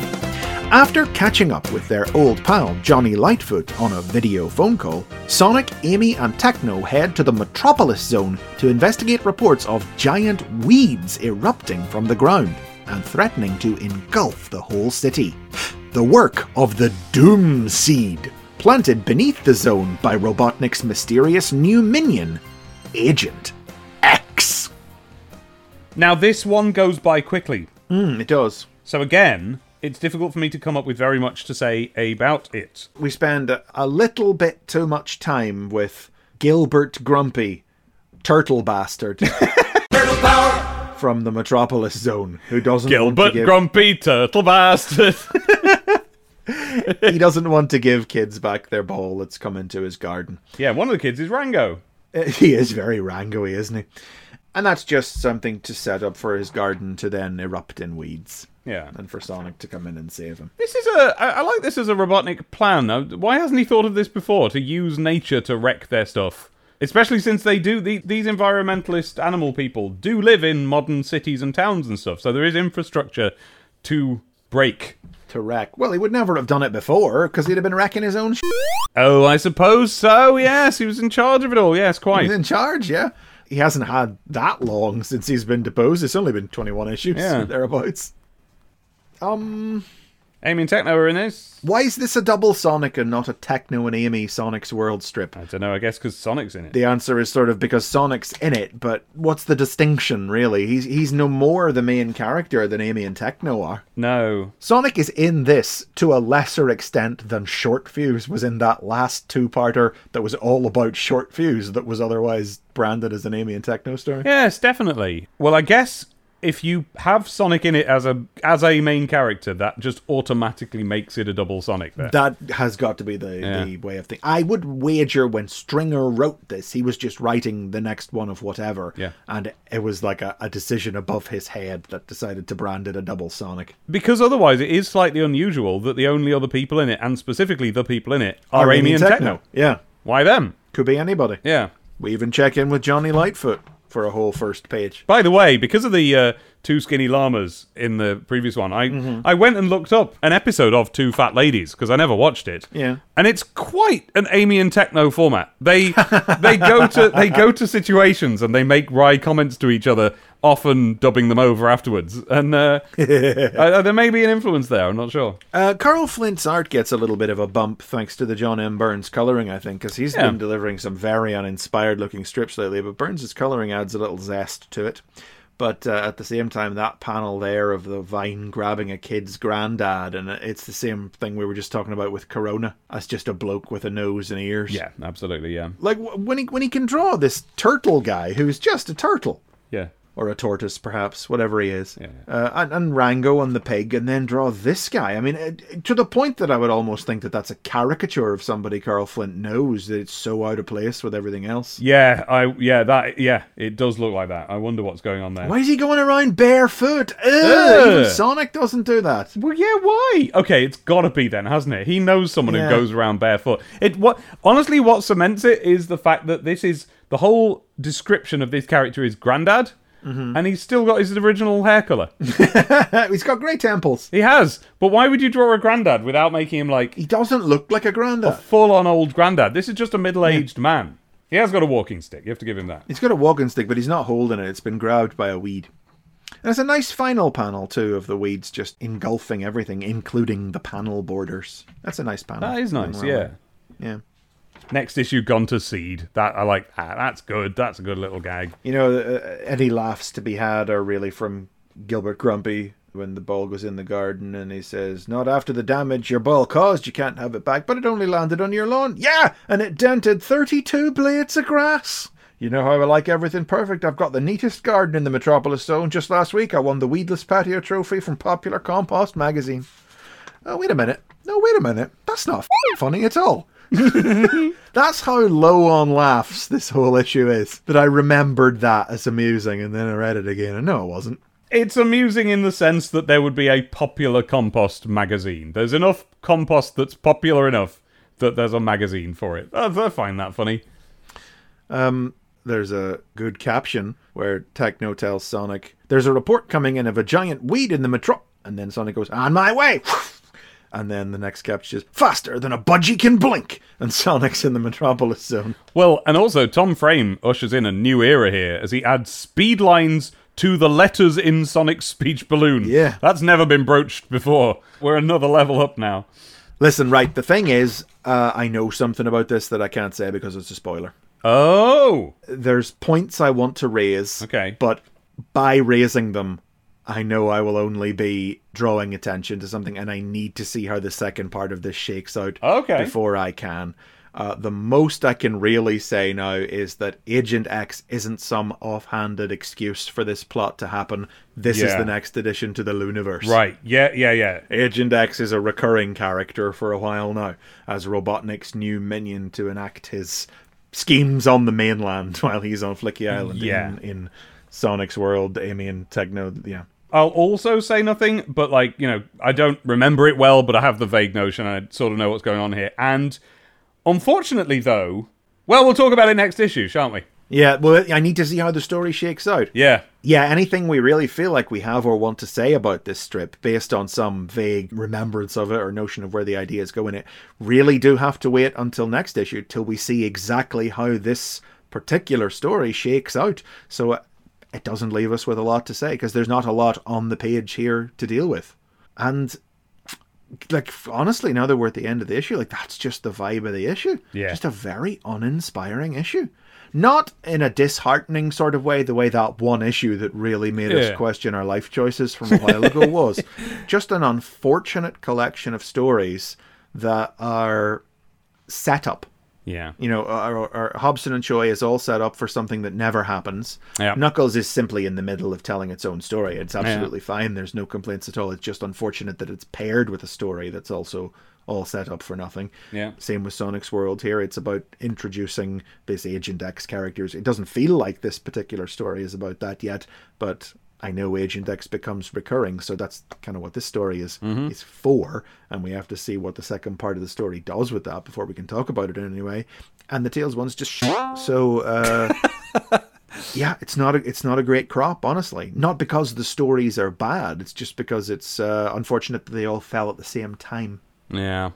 Normally, if this Root of All Evil story had been in last issue instead of I don't know, whatever else was in last issue, I've already forgotten. We wouldn't have blinked at it. We'd be like, yeah, whatever, it's fine, it's in the back, whatever. But there's just no one big, strong story pulling up the rest of the comic, just as there's no one particularly weak story dragging the whole rest of the comic down, as bad as the Tales one is. Just uninspiring, an uninspiring collection of stories, this issue. And that pin-up, then, that, if anything's dragging the comic down. I'm a little bit worried about this episode. What can you do? Sometimes it happens. Should we talk about Wackaday? Talked about an electronic typewriter. There's a lot of excitement in that. Lots of excitement there. Everybody's on the edge of their seats about that. Maybe there's something in the speed line. Yes, let's find out. Paper Fan. This one's from Robert Peacock in Royston, Hertfordshire. Dear Megadroid, I started collecting STC from issue number 4, but after issue number 53, I lapsed from buying it. Gosh, but that means you'd have got the first part of Total Chaotix and thought, nah, and I can't even conceive of thinking like that. No, all right, suit yourself. Listeners, to save you looking it up, that means that he read the epic final episode of the Sonic 3 and Knuckles saga, and the amazing first episode of Chaotix, which of course leads into all the Metallixes and everything, and then stopped there with the comic on its strongest game ever. Why would you do this? Until I recently started buying it again. Having rejoined the massed ranks of boomers, I was very pleased to find that the comic is now printed on 100% recycled paper. Well done. Oh, and what frankly, a good yes, boy Robert Peacock must be. Yes, that was the exact response I had. Would you want to metal, do you, Robert? Very much the apple on the teacher's desk good of boy. Speedlines letters there. Bet you rinse out your plastic bottles and reuse them. And Megadroid replies, after relocating to your planet, Robert. Again? Okay, so that's it. They think Megadroid is from space. More on that in a minute. What was there? I realised you needed all the help you could get. Welcome return. Dear Megadroid, I had been missing Chaotix after they disappeared into the special zone back in issue 100. Because I hadn't seen them for so long, I was made up to see them return to the best comic in the world, says Jake Butler from Launceston, Cornwall, Enamel Badge Prize winner. Megadroid says, a viewpoint shared by a huge amount of other boomers too, Jake. What's he talking about? You can't be talking about last issue whenever they showed up in the Knuckles story. Well, it must be, right? Well, how could the letter get in that fast? Well, but it must be an email. It doesn't say it. No, and none of them do. Is that what's happened? Are we in the new era now where they're not telling us what's an email and what's not? Because are we in the era now when nobody in their right mind would send a letter when you can send an email? Maybe. Is that where we are? Send an email yet. No, I know you couldn't, but I think you must be the last person. Wow. It's kind of nice being the abnormal one on the show for a change. I wonder what it'd be like to be normal.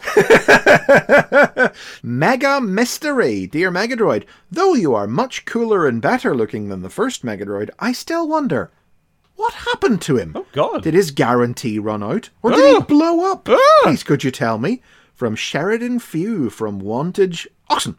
And Megadroid replies, I cannot fault your good taste, Sheridan, but you'll have to watch this space before you can find out the real answer to your question. What? Nonsense. Right, Wait first a minute. All, right, there's a lot to unpack Yeah. here. One, it's the same bloke. It's the same bloke. He regenerated. Yeah, he got a new body. Somebody made a better body for himself, and then he plugged his brain into it, and now he's this. Go on, say that one 3 times fast. He made a better body for himself. And they're acting like it's something they're going to answer in the future. I wish. Like that bunkum about staying tuned to find out what Grimer's pipes are for. Yeah, exactly. From a couple of issues ago. If you don't know, just make a joke. Don't tease the idea that there's going to be a story about it in the future. Or commission the story. What a great little backup strip that would be of the old Megadroid returning because it turns out that he'd been put in storage or something and they're rivals or something. Replaced by this space invader from space! What a cool story that would be if he was. He actually was sent from space for some reason. And he'd been pretending to be the original Megadroid all along, and they were really 2 separate guys, and therefore the idea that Megadroid was from space wasn't a massive continuity error. That'd be wicked. They should have. Right. Hit us with the last one there, Dave. This is from Marcus Hughes in Pontefract, West Yorkshire. And go for it. Rhymes and reasons. Dear Megadroid, I thought you might like to hear my poem. Oh, you did you?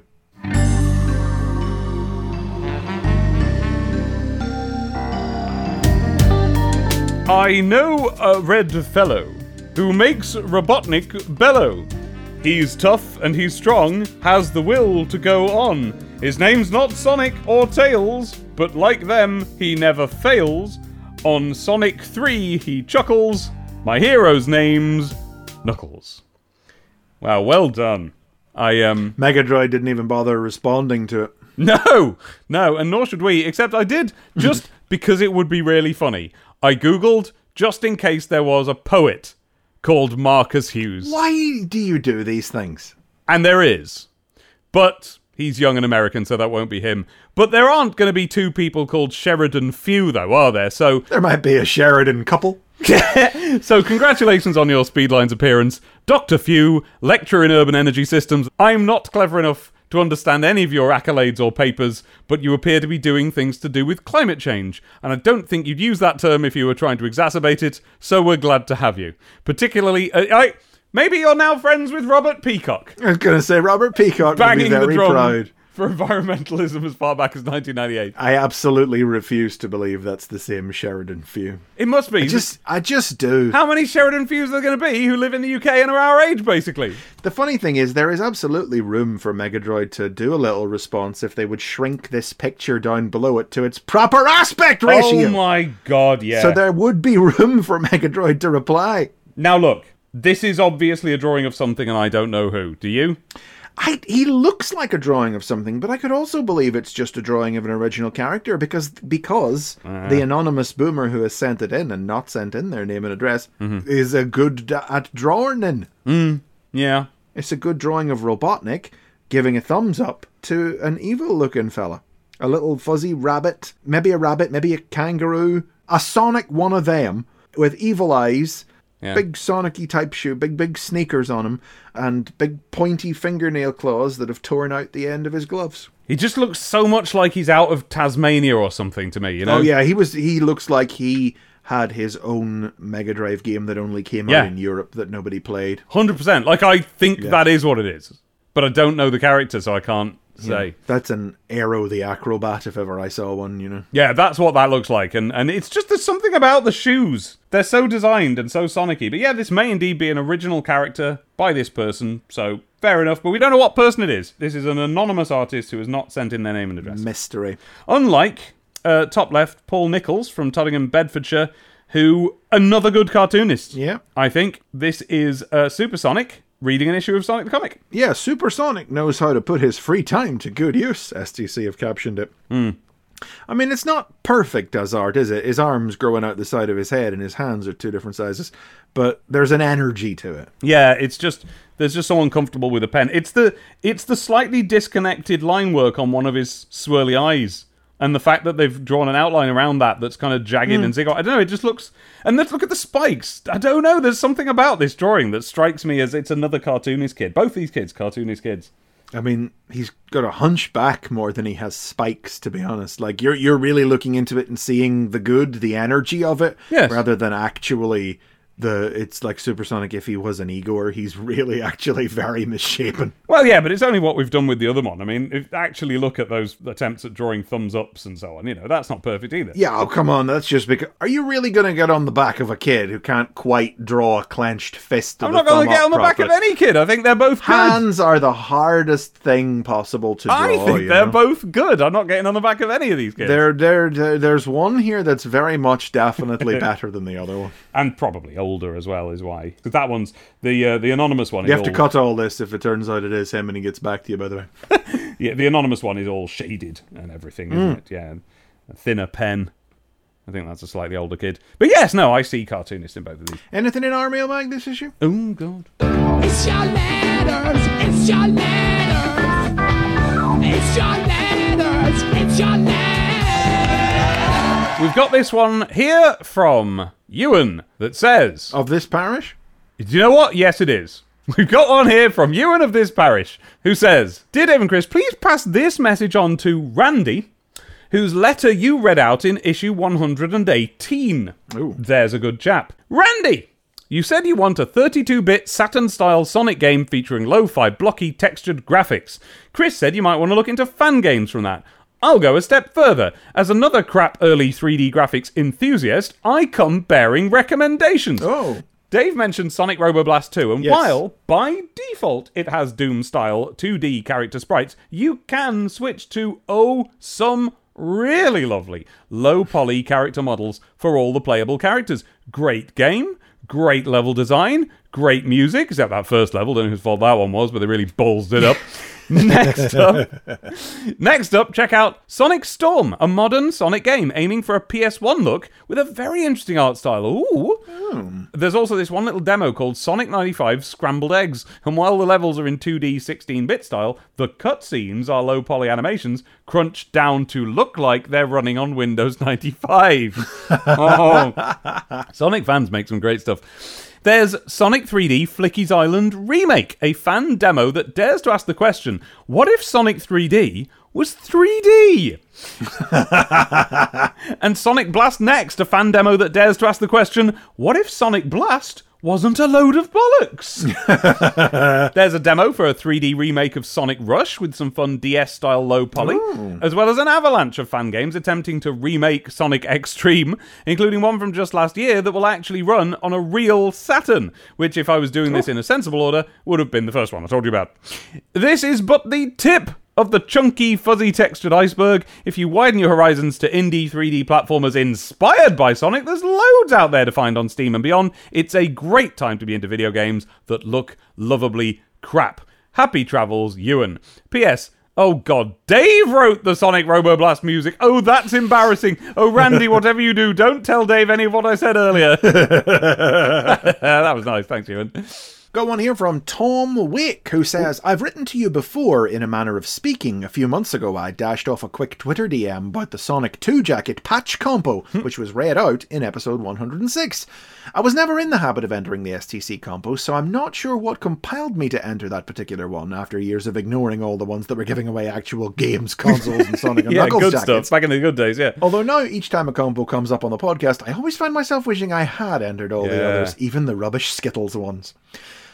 We got free sweets in that compo, didn't Yeah, we? some nice sweets, probably. I mean, it's still, listen, the most rubbish one has still got to be the Big Prit Stick. And the best one, the Nigel Dobbin Knuckles cover in the Knuckles Knockout special. Oh, that doesn't even really count. That was so good. That was in another league, you know? Yeah.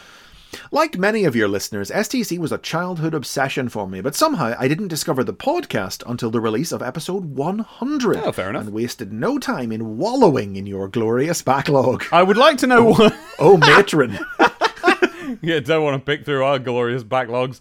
I tell you what, though, I would like to know how you found out about us for issue 100 and wonder what brought us to you. I've never been someone who listens to many podcasts, but this one is an absolute treat because after 30 years, it's the first time I've ever known anyone to properly discuss and analyse this thing that was so important to me. Properly being the operative word there. Including the Martin Adams novels. Of course, none of that would have counted for anything if the hosts weren't entertaining, so thank you both for making it such a joy to listen to. Hey, thank you.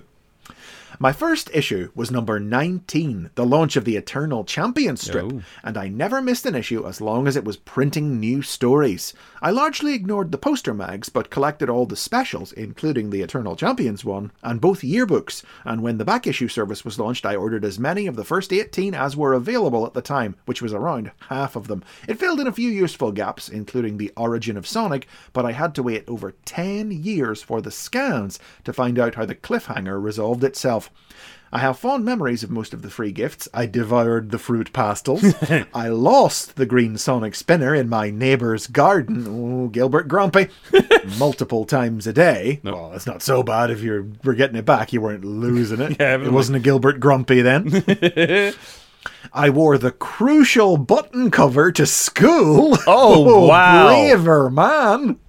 I covered my bedroom desk with the stickers, which made it very difficult to write anything when I only had a single sheet of paper on it. Oh, the surface of the desk. Oh, literally covered made it like a little...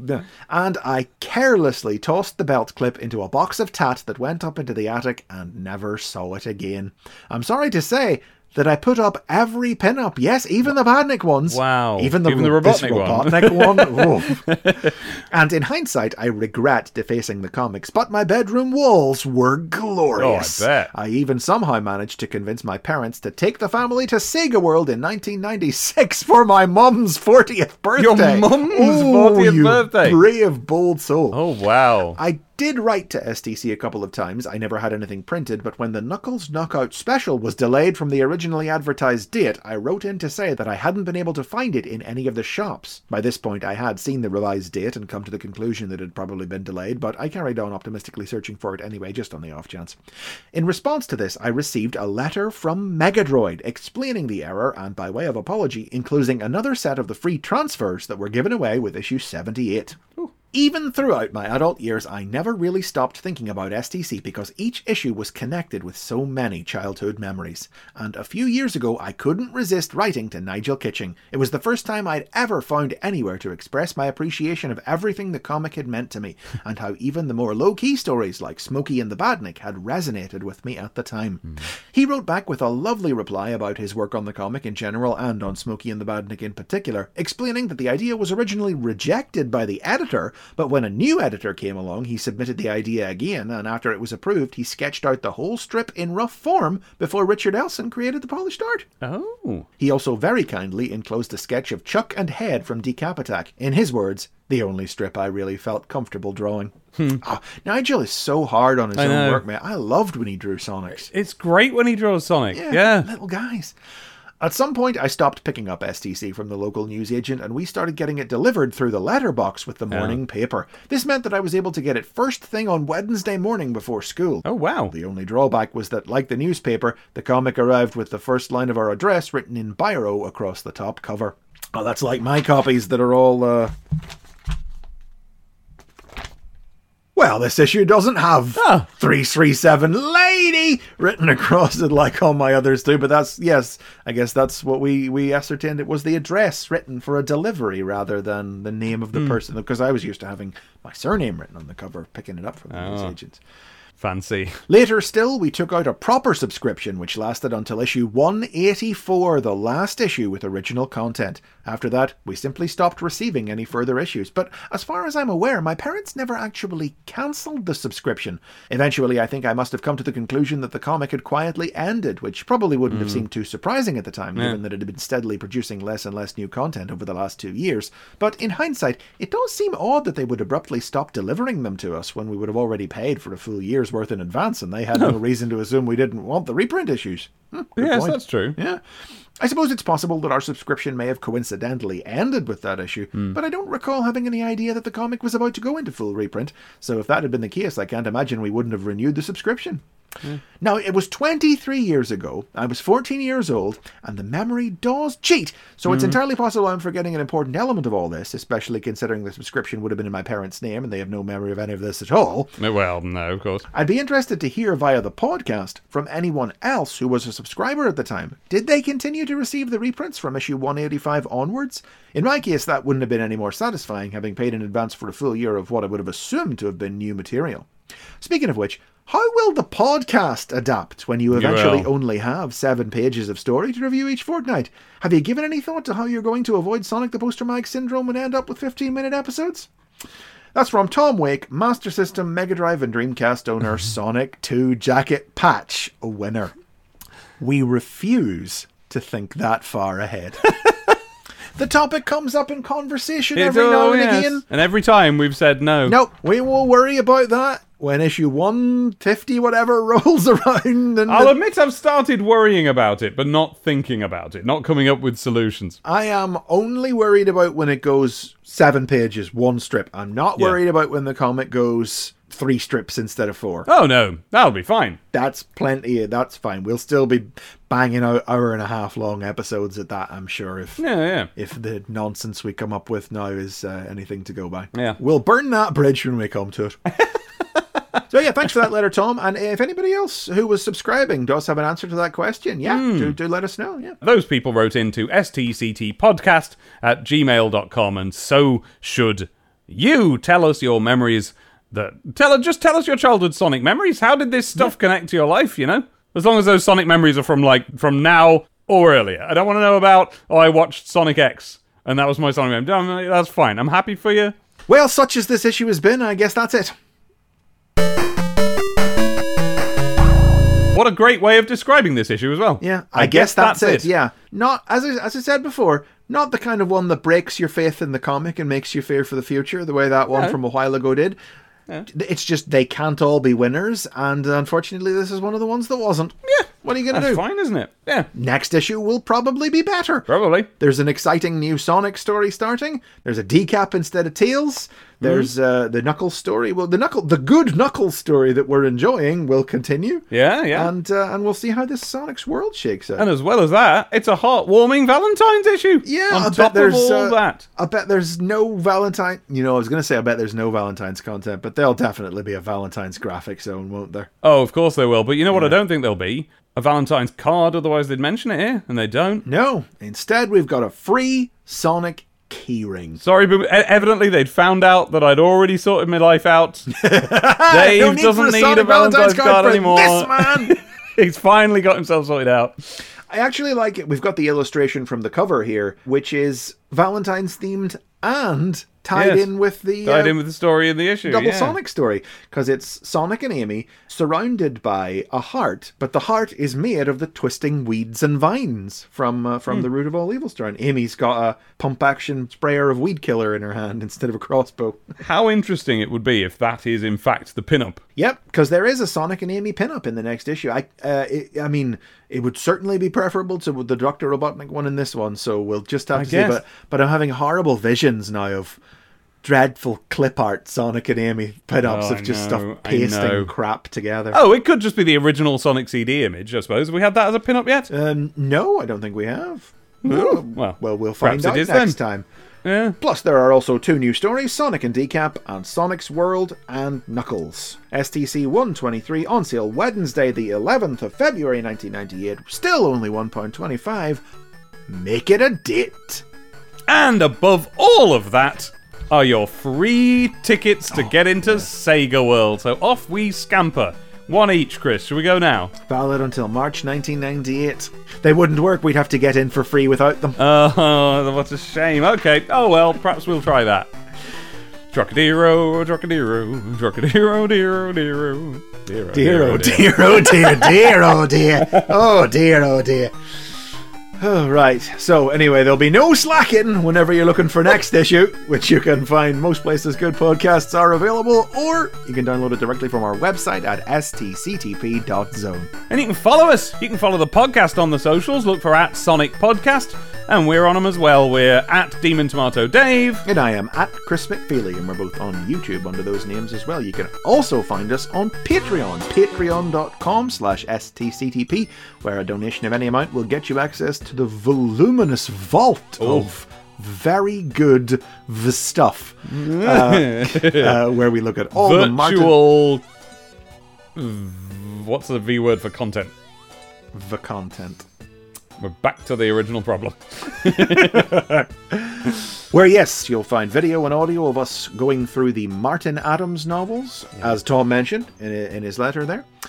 Plus they're all complete now. All 4 Martin Adams novels have been seen through to the end, but still ongoing is the dreadful saga of Dave's torturous teenage fan fiction, and it is a genuinely interesting experience. It's torturous in a completely different way than it used to be, because for the first 2 years we were reading a story by a child who thought what they were writing was cool.